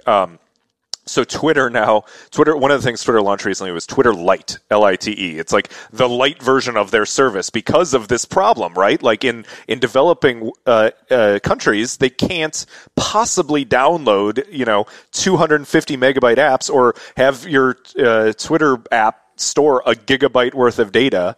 And so they ended up launching, it's just on the web. And it's the same thing Facebook did back in the day. This was several years ago. They launched a Facebook Lite. And like when they launch these things, like, everyone seems to praise them for it because it's like, wow, it's so great. It's so fast. I remember I would try to use Facebook Lite as my main thing, even though it was meant for sort of third world countries. So they're all like, they have these funny ways around it because they know that situation is just completely untenable, certainly outside of the United States. And so they have like whole teams now devoted to launching light versions of their product. I don't know what the solution is, but something's got to be done because it's getting out of hand and it's only getting worse. I just can't help but feel too that when I read that technical analysis of the Facebook app bundle and how many duplicate resources and frameworks they have, like the project, the Xcode project to build it must be like a total like mess of spaghetti logic. Yeah. There's just no way that you get in that situation. There's no good explanation behind that. Well, and the problem also, I assume, unlike sort of like you with Vesper where, you have a very small team working on it. Right. Facebook presumably has hundreds, if not more, people working on all of these things. And so you could say like, just, streamline some of it, but it's like, whose job is that? You need like an overseer of the code. Right. I guess I can see how it happened, but it's still not a good explanation where if the people who are working on their, Snapchat clone need to depend to build it. They need a copy of the Facebook, framework. The everybody uses this framework with our core shared code, but the other teams need the same thing, but they can't depend on where that is. And that's all of a sudden how you have 3 copies of the same framework because Team A needed it, Team B needed it, and all of a sudden. I also really liked his note about like, finding the strings that were like, you will be fired if you if you turn this on. Right. Or if you use this API. That was funny too. And my joke back to you about the Dropbox one was like, well, yeah, of course, because they're including the Dropbox stories into it. But I think someone else had an even funnier one, I thought, which is like for the Facebook ones where it's like, well, yeah, of course they're that big. I mean, they had to shove all of Snapchat into the app. So what else are you going to do? I'm looking here. Anything? Do you want to talk about clips a little bit, or? Yeah, we can. I don't have to. I've played with it a little bit. I found it confusing when I was first using it, but I only have played with it for a few minutes. It sounds like you did the sit down sort of a walkthrough with Apple about it. What's from your view? What's their mentality? I know you said something like, obviously they didn't launch a social network. It's just meant for other networks, right? But why do it? Is it a reason to buy the iPhone? Like, what's the rationale? I think the rationale is that they see these things as I don't think we collectively have a name for it yet, but that it's a new medium. It's not quite a video. It's not quite an animated GIF.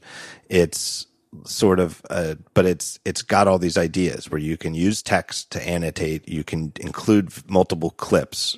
So it's not just one shot of video. You can include stills. It's meant to be viewed on a phone, and you can do it with minimal fuss. And that it's right up their alley to make it. It's like the social networks are how they get distributed, right? Instagram and Snapchat and Facebook, of course. But that the tools to actually make the best possible version of this is exactly in Apple's wheelhouse of the sort of things that they do well. And I still stand by it. I'm very proud of it as a tweet-length review that it's like iMovie and Keynote had a baby and the baby got the best genes from both parents. Like, I really do believe that. I have a couple of small complaints about it, but one thing that they do that's very smart, and I think it's why the bundle size is so small, is that they have all these like titles and certainly the music soundtracks, they're not included in the download. And so when you start using the app fresh, if you want to get these soundtracks, you have to download them. Oh, okay, that's good. Maybe that's what like Facebook and others should learn. I think from. it's a great idea. I think it's so you can start using the app with a minimal download and just download. Right. And so if you are on cellular or a slow network, you can just download the ones you really want. My only beef about it is I do wish there was a download all button. Like in iTunes, you can do that. So like if you're using the iTunes music library, you can have a music album that's in the cloud. And if you just want one song, you can download it. But if you want to download the whole album, you can download the whole album without clicking 11 times to download. I feel like Eclipse should have that for the title styles and for the music soundtrack. Why do you think, though, that they launched it when they did? Why not, make it a feature of iOS 11? Why do it as a fully standalone thing? That's a good question. I guess because it's ready and they feel like, why not? That's my guess. And that, maybe that they see this as an exploding form, these sort of stories based meme style mini videos. One of the other things too that I think is central to it is that being silent is part of, you can include sound.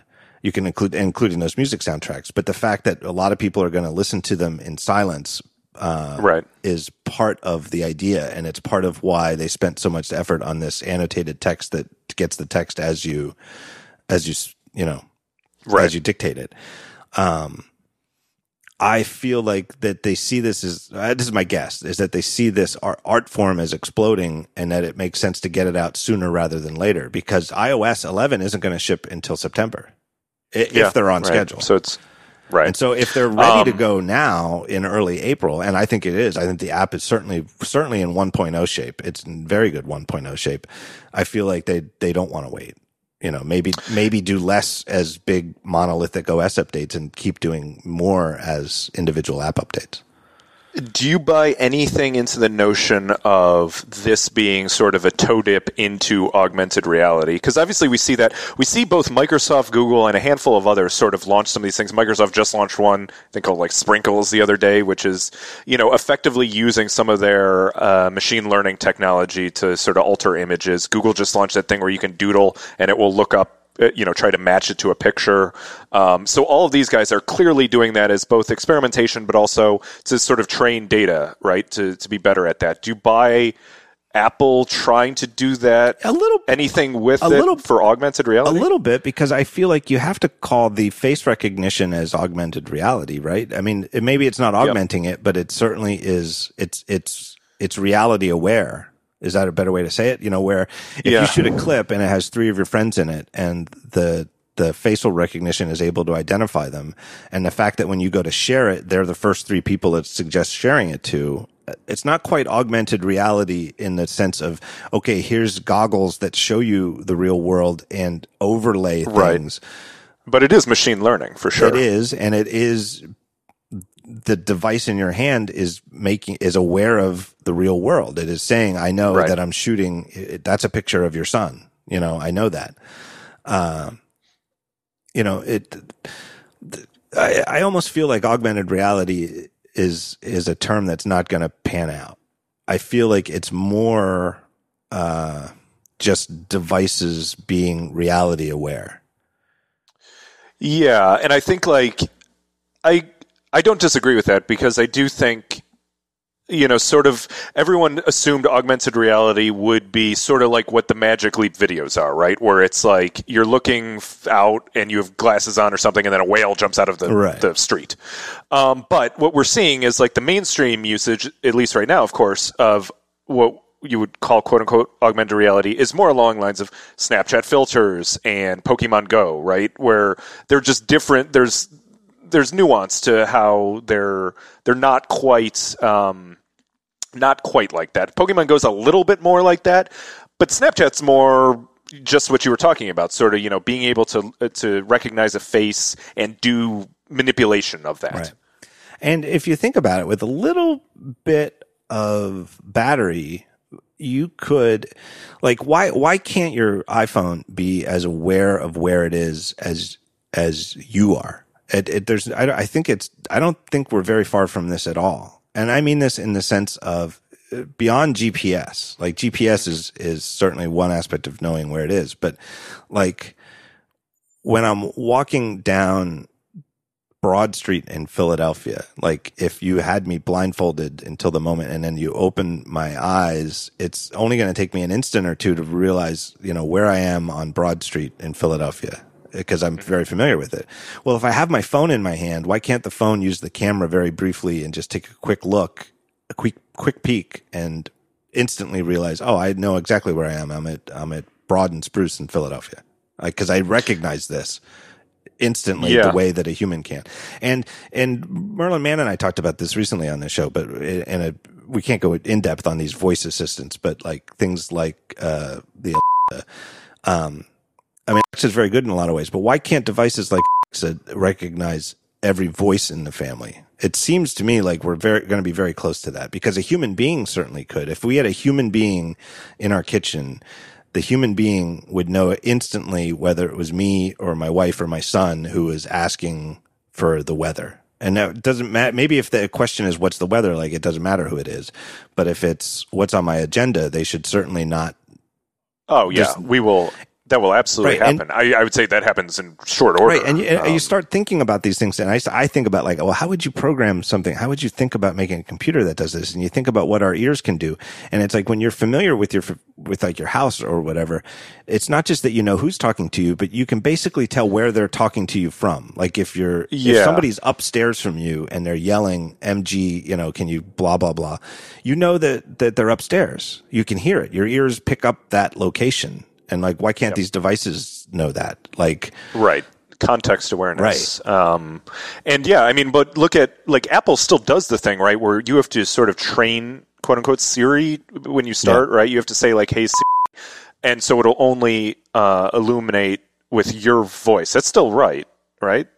Yeah. Well, it's supposedly, but it's not very accurate, in my opinion, in terms of locking people out. Like, in fact, I think my wife just used on my phone. I'm not sure if she pressed the button or not, though. And if that's the case, it's sort of weird that they even make you do that if it's just not, because obviously, like, you don't sort of voice train. No. And I don't think the Google one either right now.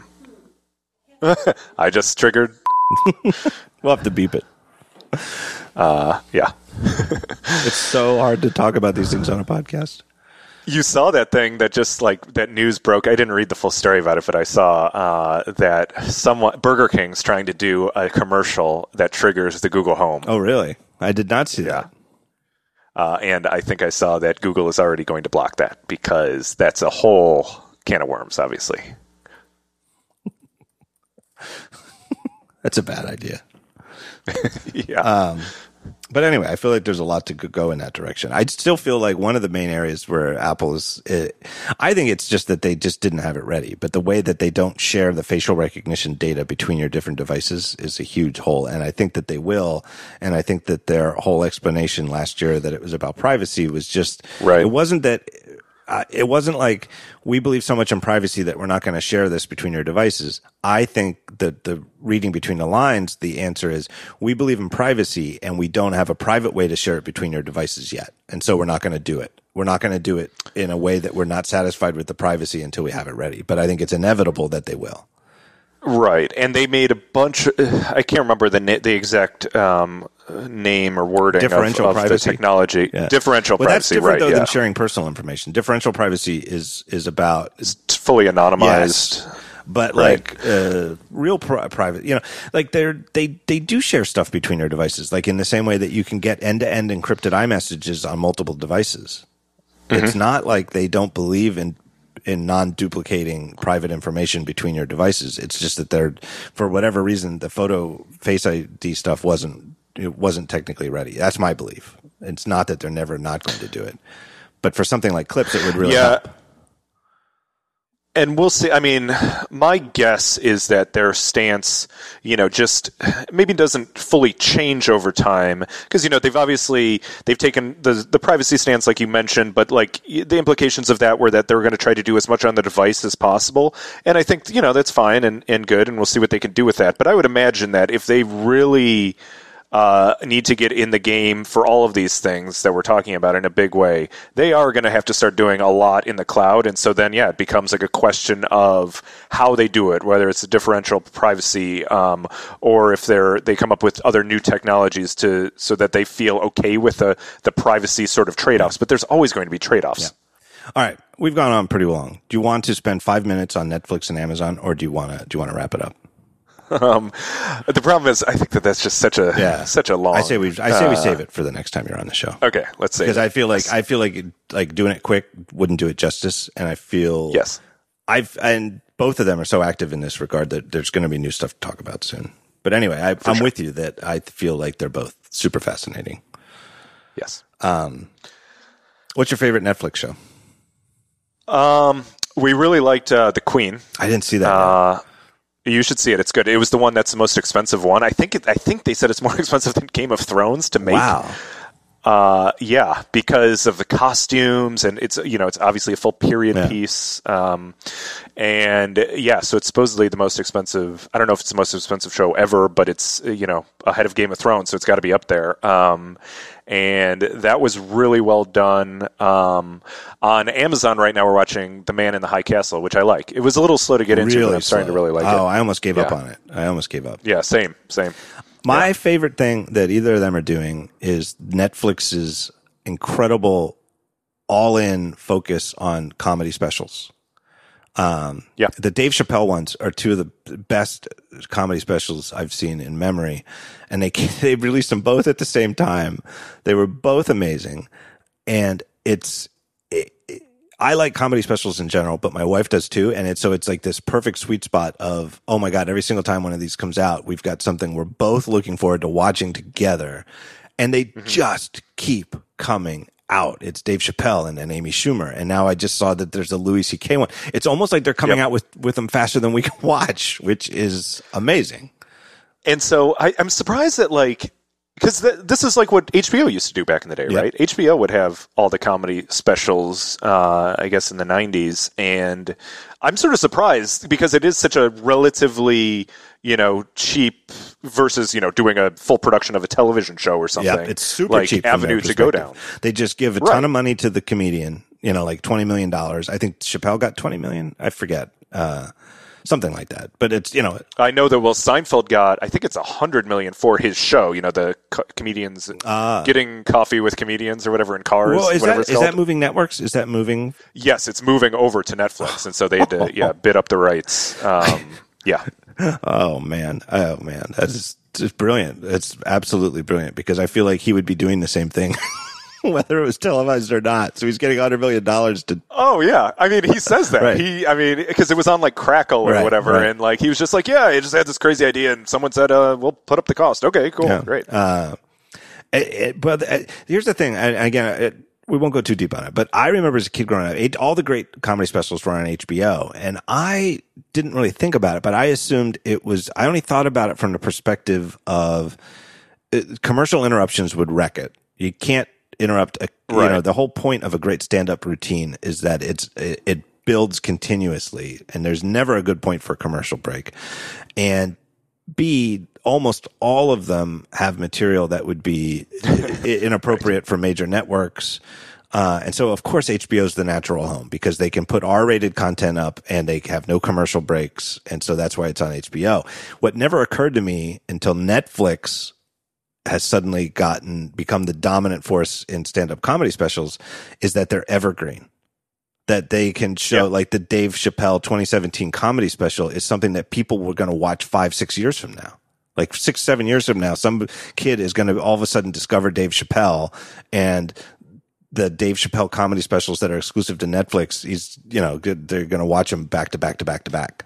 Right? It's evergreen content. And it's right, exactly. It's the perfect type of content for what Netflix and Amazon are doing. Because in the HBO days, like we were talking about, there was no concept of on demand. Right. You had to watch it when it was on. Now we live in an on demand world, and you need, if you want to have some sort of differentiation of content, it's hard to beat. But that. I can see now how, in hindsight, that was part of HBO's strategy back in the day. Is that HBO could show their Eddie Murphy comedy special a year later. They could just put it on at 5 a.m. and somebody would be up and be like, "Oh, Eddie Murphy, I'll watch that." That it would fill up space, and that it would never really, that it was as close to evergreen as you could get for exclusive content. Yeah. The one things that aren't doing that well, it seems like, are, and maybe you have a better example, but so the talk shows that have moved over, like the actual sort of late night things. Like there was the Chelsea Handler one, right? Which I don't think was doing. I don't even know if it's still on.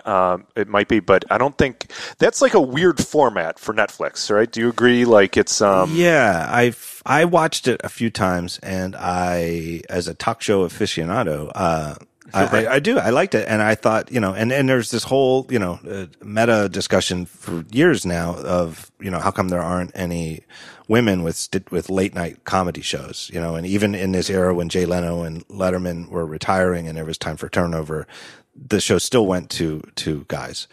Right. And so I was interested in Chelsea Handler's show, and I liked it, and I watched quite a few episodes, but it never ever grooved on me, and I don't know why. And there is something to a talk show, a late night talk show, where it feels like it's supposed to be on at a certain time. Even if I watch it, there's a ritual to it. Yes, totally. Even if I watch it on TiVo, which I usually did, and it feels like this was the show from Tuesday, and it was on at 11:30, and that it was on at Tuesday at 11:30. And the Netflix style of here it is, and you can watch it whenever, it somehow doesn't seem right. But on the other hand, Chelsea Handler's show, it definitely felt like a late night talk show. It didn't feel like Ellen DeGeneres' show, which very clearly is a daytime talk show. And we could you could teach a whole class on what are the lighting and audience the differences. Yeah. But you can tell, I don't know, it's, I don't know how to explain it, but I know it when I see it. There's late night shows and daytime talk shows, and Chelsea Handler's was a late night talk show. And that reminds me of, I wrote about this a while ago, I guess when Stranger Things was on, so, the Netflix show. I loved Stranger Things, I thought it was great, but I kept thinking to myself while we're watching it, yeah, it's cool that we can binge watch it, but it almost feels like the type of show where it would have been better suited for sort of a weekly cadence type thing. And there's release watches, sort of like what we do, what people do for Game of Thrones now. Especially with the cliffhanger endings. Yes, I don't know. Right. I do feel, if there's anything I think Netflix should rethink is they should rethink we're just going to drop the whole season at once for all of our shows. I don't think that they should do that. I think that for some shows it works, and for some shows it's actually robbing us of some fun. Yeah, and I think their stance on the matter is we have this very regimented worldview of that, and we want people to know that all of our content is always going to be available when they sign up. But I would bet that over time they do get more nuanced with that, and they do have some shows that launch like that and some that don't. And they're starting to get more into movies now, and there's obviously all this sort of back and forth between theater owners. Like some of them want to make sure that the movie is still screened in a theater for Oscar contention and whatnot. And Amazon has been more amenable to that, I guess. And Netflix still has been very strict in saying, nope, has to go on Netflix the exact moment that sort of it launches. And I would imagine that they have to sort of give and take a little bit on some of those things. So much for not spending 5 minutes talking about Netflix and Amazon. I would say this. I think Game of Thrones, I enjoy it. I enjoy it very much. I look forward to it coming back. I watch it every week. I would rank it as one of my favorite shows of all time. Is it top 10? I don't know. It's close. It's certainly in the top 20, but it may not be in the top 10. I'm not a huge super fan. But I would say this. I think it's the best show ever in the history of these modern super shows at making that weekly cliffhanger add to the show. Yeah. I feel like it's the best. There's a bunch of shows that I've enjoyed more, but Game of Thrones, and I think it's partly just that they're very self-aware of we're on Sunday night and we're going to make you talk about us Monday, and combined with the fact that there's 1,000 characters. So, right? A show like Mad, so it's not repetition over and over. A show like Mad Men, which I would possibly argue is my all-time favorite show. It's certainly in my top 2 or 3. It had so much smaller number of characters and had one character who was clearly the protagonist of the story that it would have been artificial to have a cliffhanger every week. It just Right. wasn't. Some weeks it was, most weeks, more weeks often than not, it didn't leave you dying for the next episode, and that was just the way the show was written, and it was very natural to it. But Game of Thrones is really, really good at that. I feel like Game of Thrones that was dumped 10 episodes at once would lose so much. Yes, totally. And, the notion used to be that you would save sort of the cliffhanger for the season end because it's just so hard to do them week after week. And Game of Thrones pulls it off better. Breaking Bad was pretty good about it. Then there's a handful of other shows that I think were good at it. But yeah, it's pretty incredible. And the fact that they do it and they had to translate it from books, right? I mean, so it's not like the books are... Obviously, they follow them to a certain extent, but the cliffhanger thing is just a page turn away, so it's different. Well, one of the books I remember having that feeling with was when I first read The Lord of the Rings, because I remember with The Lord of the Rings where the chapters you'd leave Sam. Yeah, one location. You'd leave Frodo and Sam, and you go back to somebody, and you'd be like, "Oh my God, why are we going back to them? I want to find out what happened to Frodo and Sam." Jeez, that's terrible. And then all of a sudden, 3 pages later, forget about Frodo and Sam. You're with these other guys, right? And then you get to and that is what the Game of Thrones books do as well. They focus on one individual, storyline. Right. And I love those books. I mean, who doesn't love those books? But part of the brilliance of the structure was the way that every single chapter I was desperate to keep going with who I was with, and was very upset to go back to these other characters. But then 3 pages later, I'm all totally into them, and I feel like I feel like Game of Thrones has that in TV. I can't believe I know they're going to pull it off, but I really can't believe that they're going to pull off finishing the whole series before even the next book. There's still 2 more books to come. And I think they're going to finish the series before even the next book comes. And it's just incredible. You would have thought this would have been the ultimate logistical nightmare when you're sort of pitching the show, right? What's the worst that could happen? Well, we could not have sort of know what the ending is going to be because the other books haven't come out yet. Oh, come on. That's, a decade away. Of course we're going to have those. And nope, we're not going to have them. I don't know. I don't know how it doesn't make any sense to me. I haven't read the books though, so I don't really care. It's just insanely impressive of the showrunners of that show that they're able to sort of land the ship without having the infrastructure you would think to do so. Yeah, I wonder if that's going to really hurt the show. I wonder how much they depend on that. I don't know. It is actually unprecedented to know what will end up happening with that. Do they? Because they say the show's only going to. So this coming season, which I think starts in July, is going to be slightly truncated, right? It's going to be, I think, 6 or 7 episodes, not 10, and then they're going to split that into the next season, which will also be a truncated season, and that's the end. Really? But that's what the word is right now. I don't know if they're going to change that at all. Do they end up doing something ending it with a movie in a few years, something like that? But as of right now, I think the plan is just 2 more seasons, 2 more shortened seasons. Well, I don't know. I don't know how they're going to do it. I look forward to it though. Yes. All right, MG, thank you so much for your time. It's always good to have you on the show. Yes, thank you. I will see you soon, and everybody can catch you on Twitter. What's your Twitter handle? At MG Siegler. At MG Siegler. And your the place where they can catch the writing. Is it all your writing or just most of your writing? Most of it. It's 500-ish words. 500ish.com. 500ish.com. Yes. And good stuff. Still good columns coming out of you. Thanks. When I get a free moment in between everything else that I do now these days. All right. Thank you very much. Thank you, John.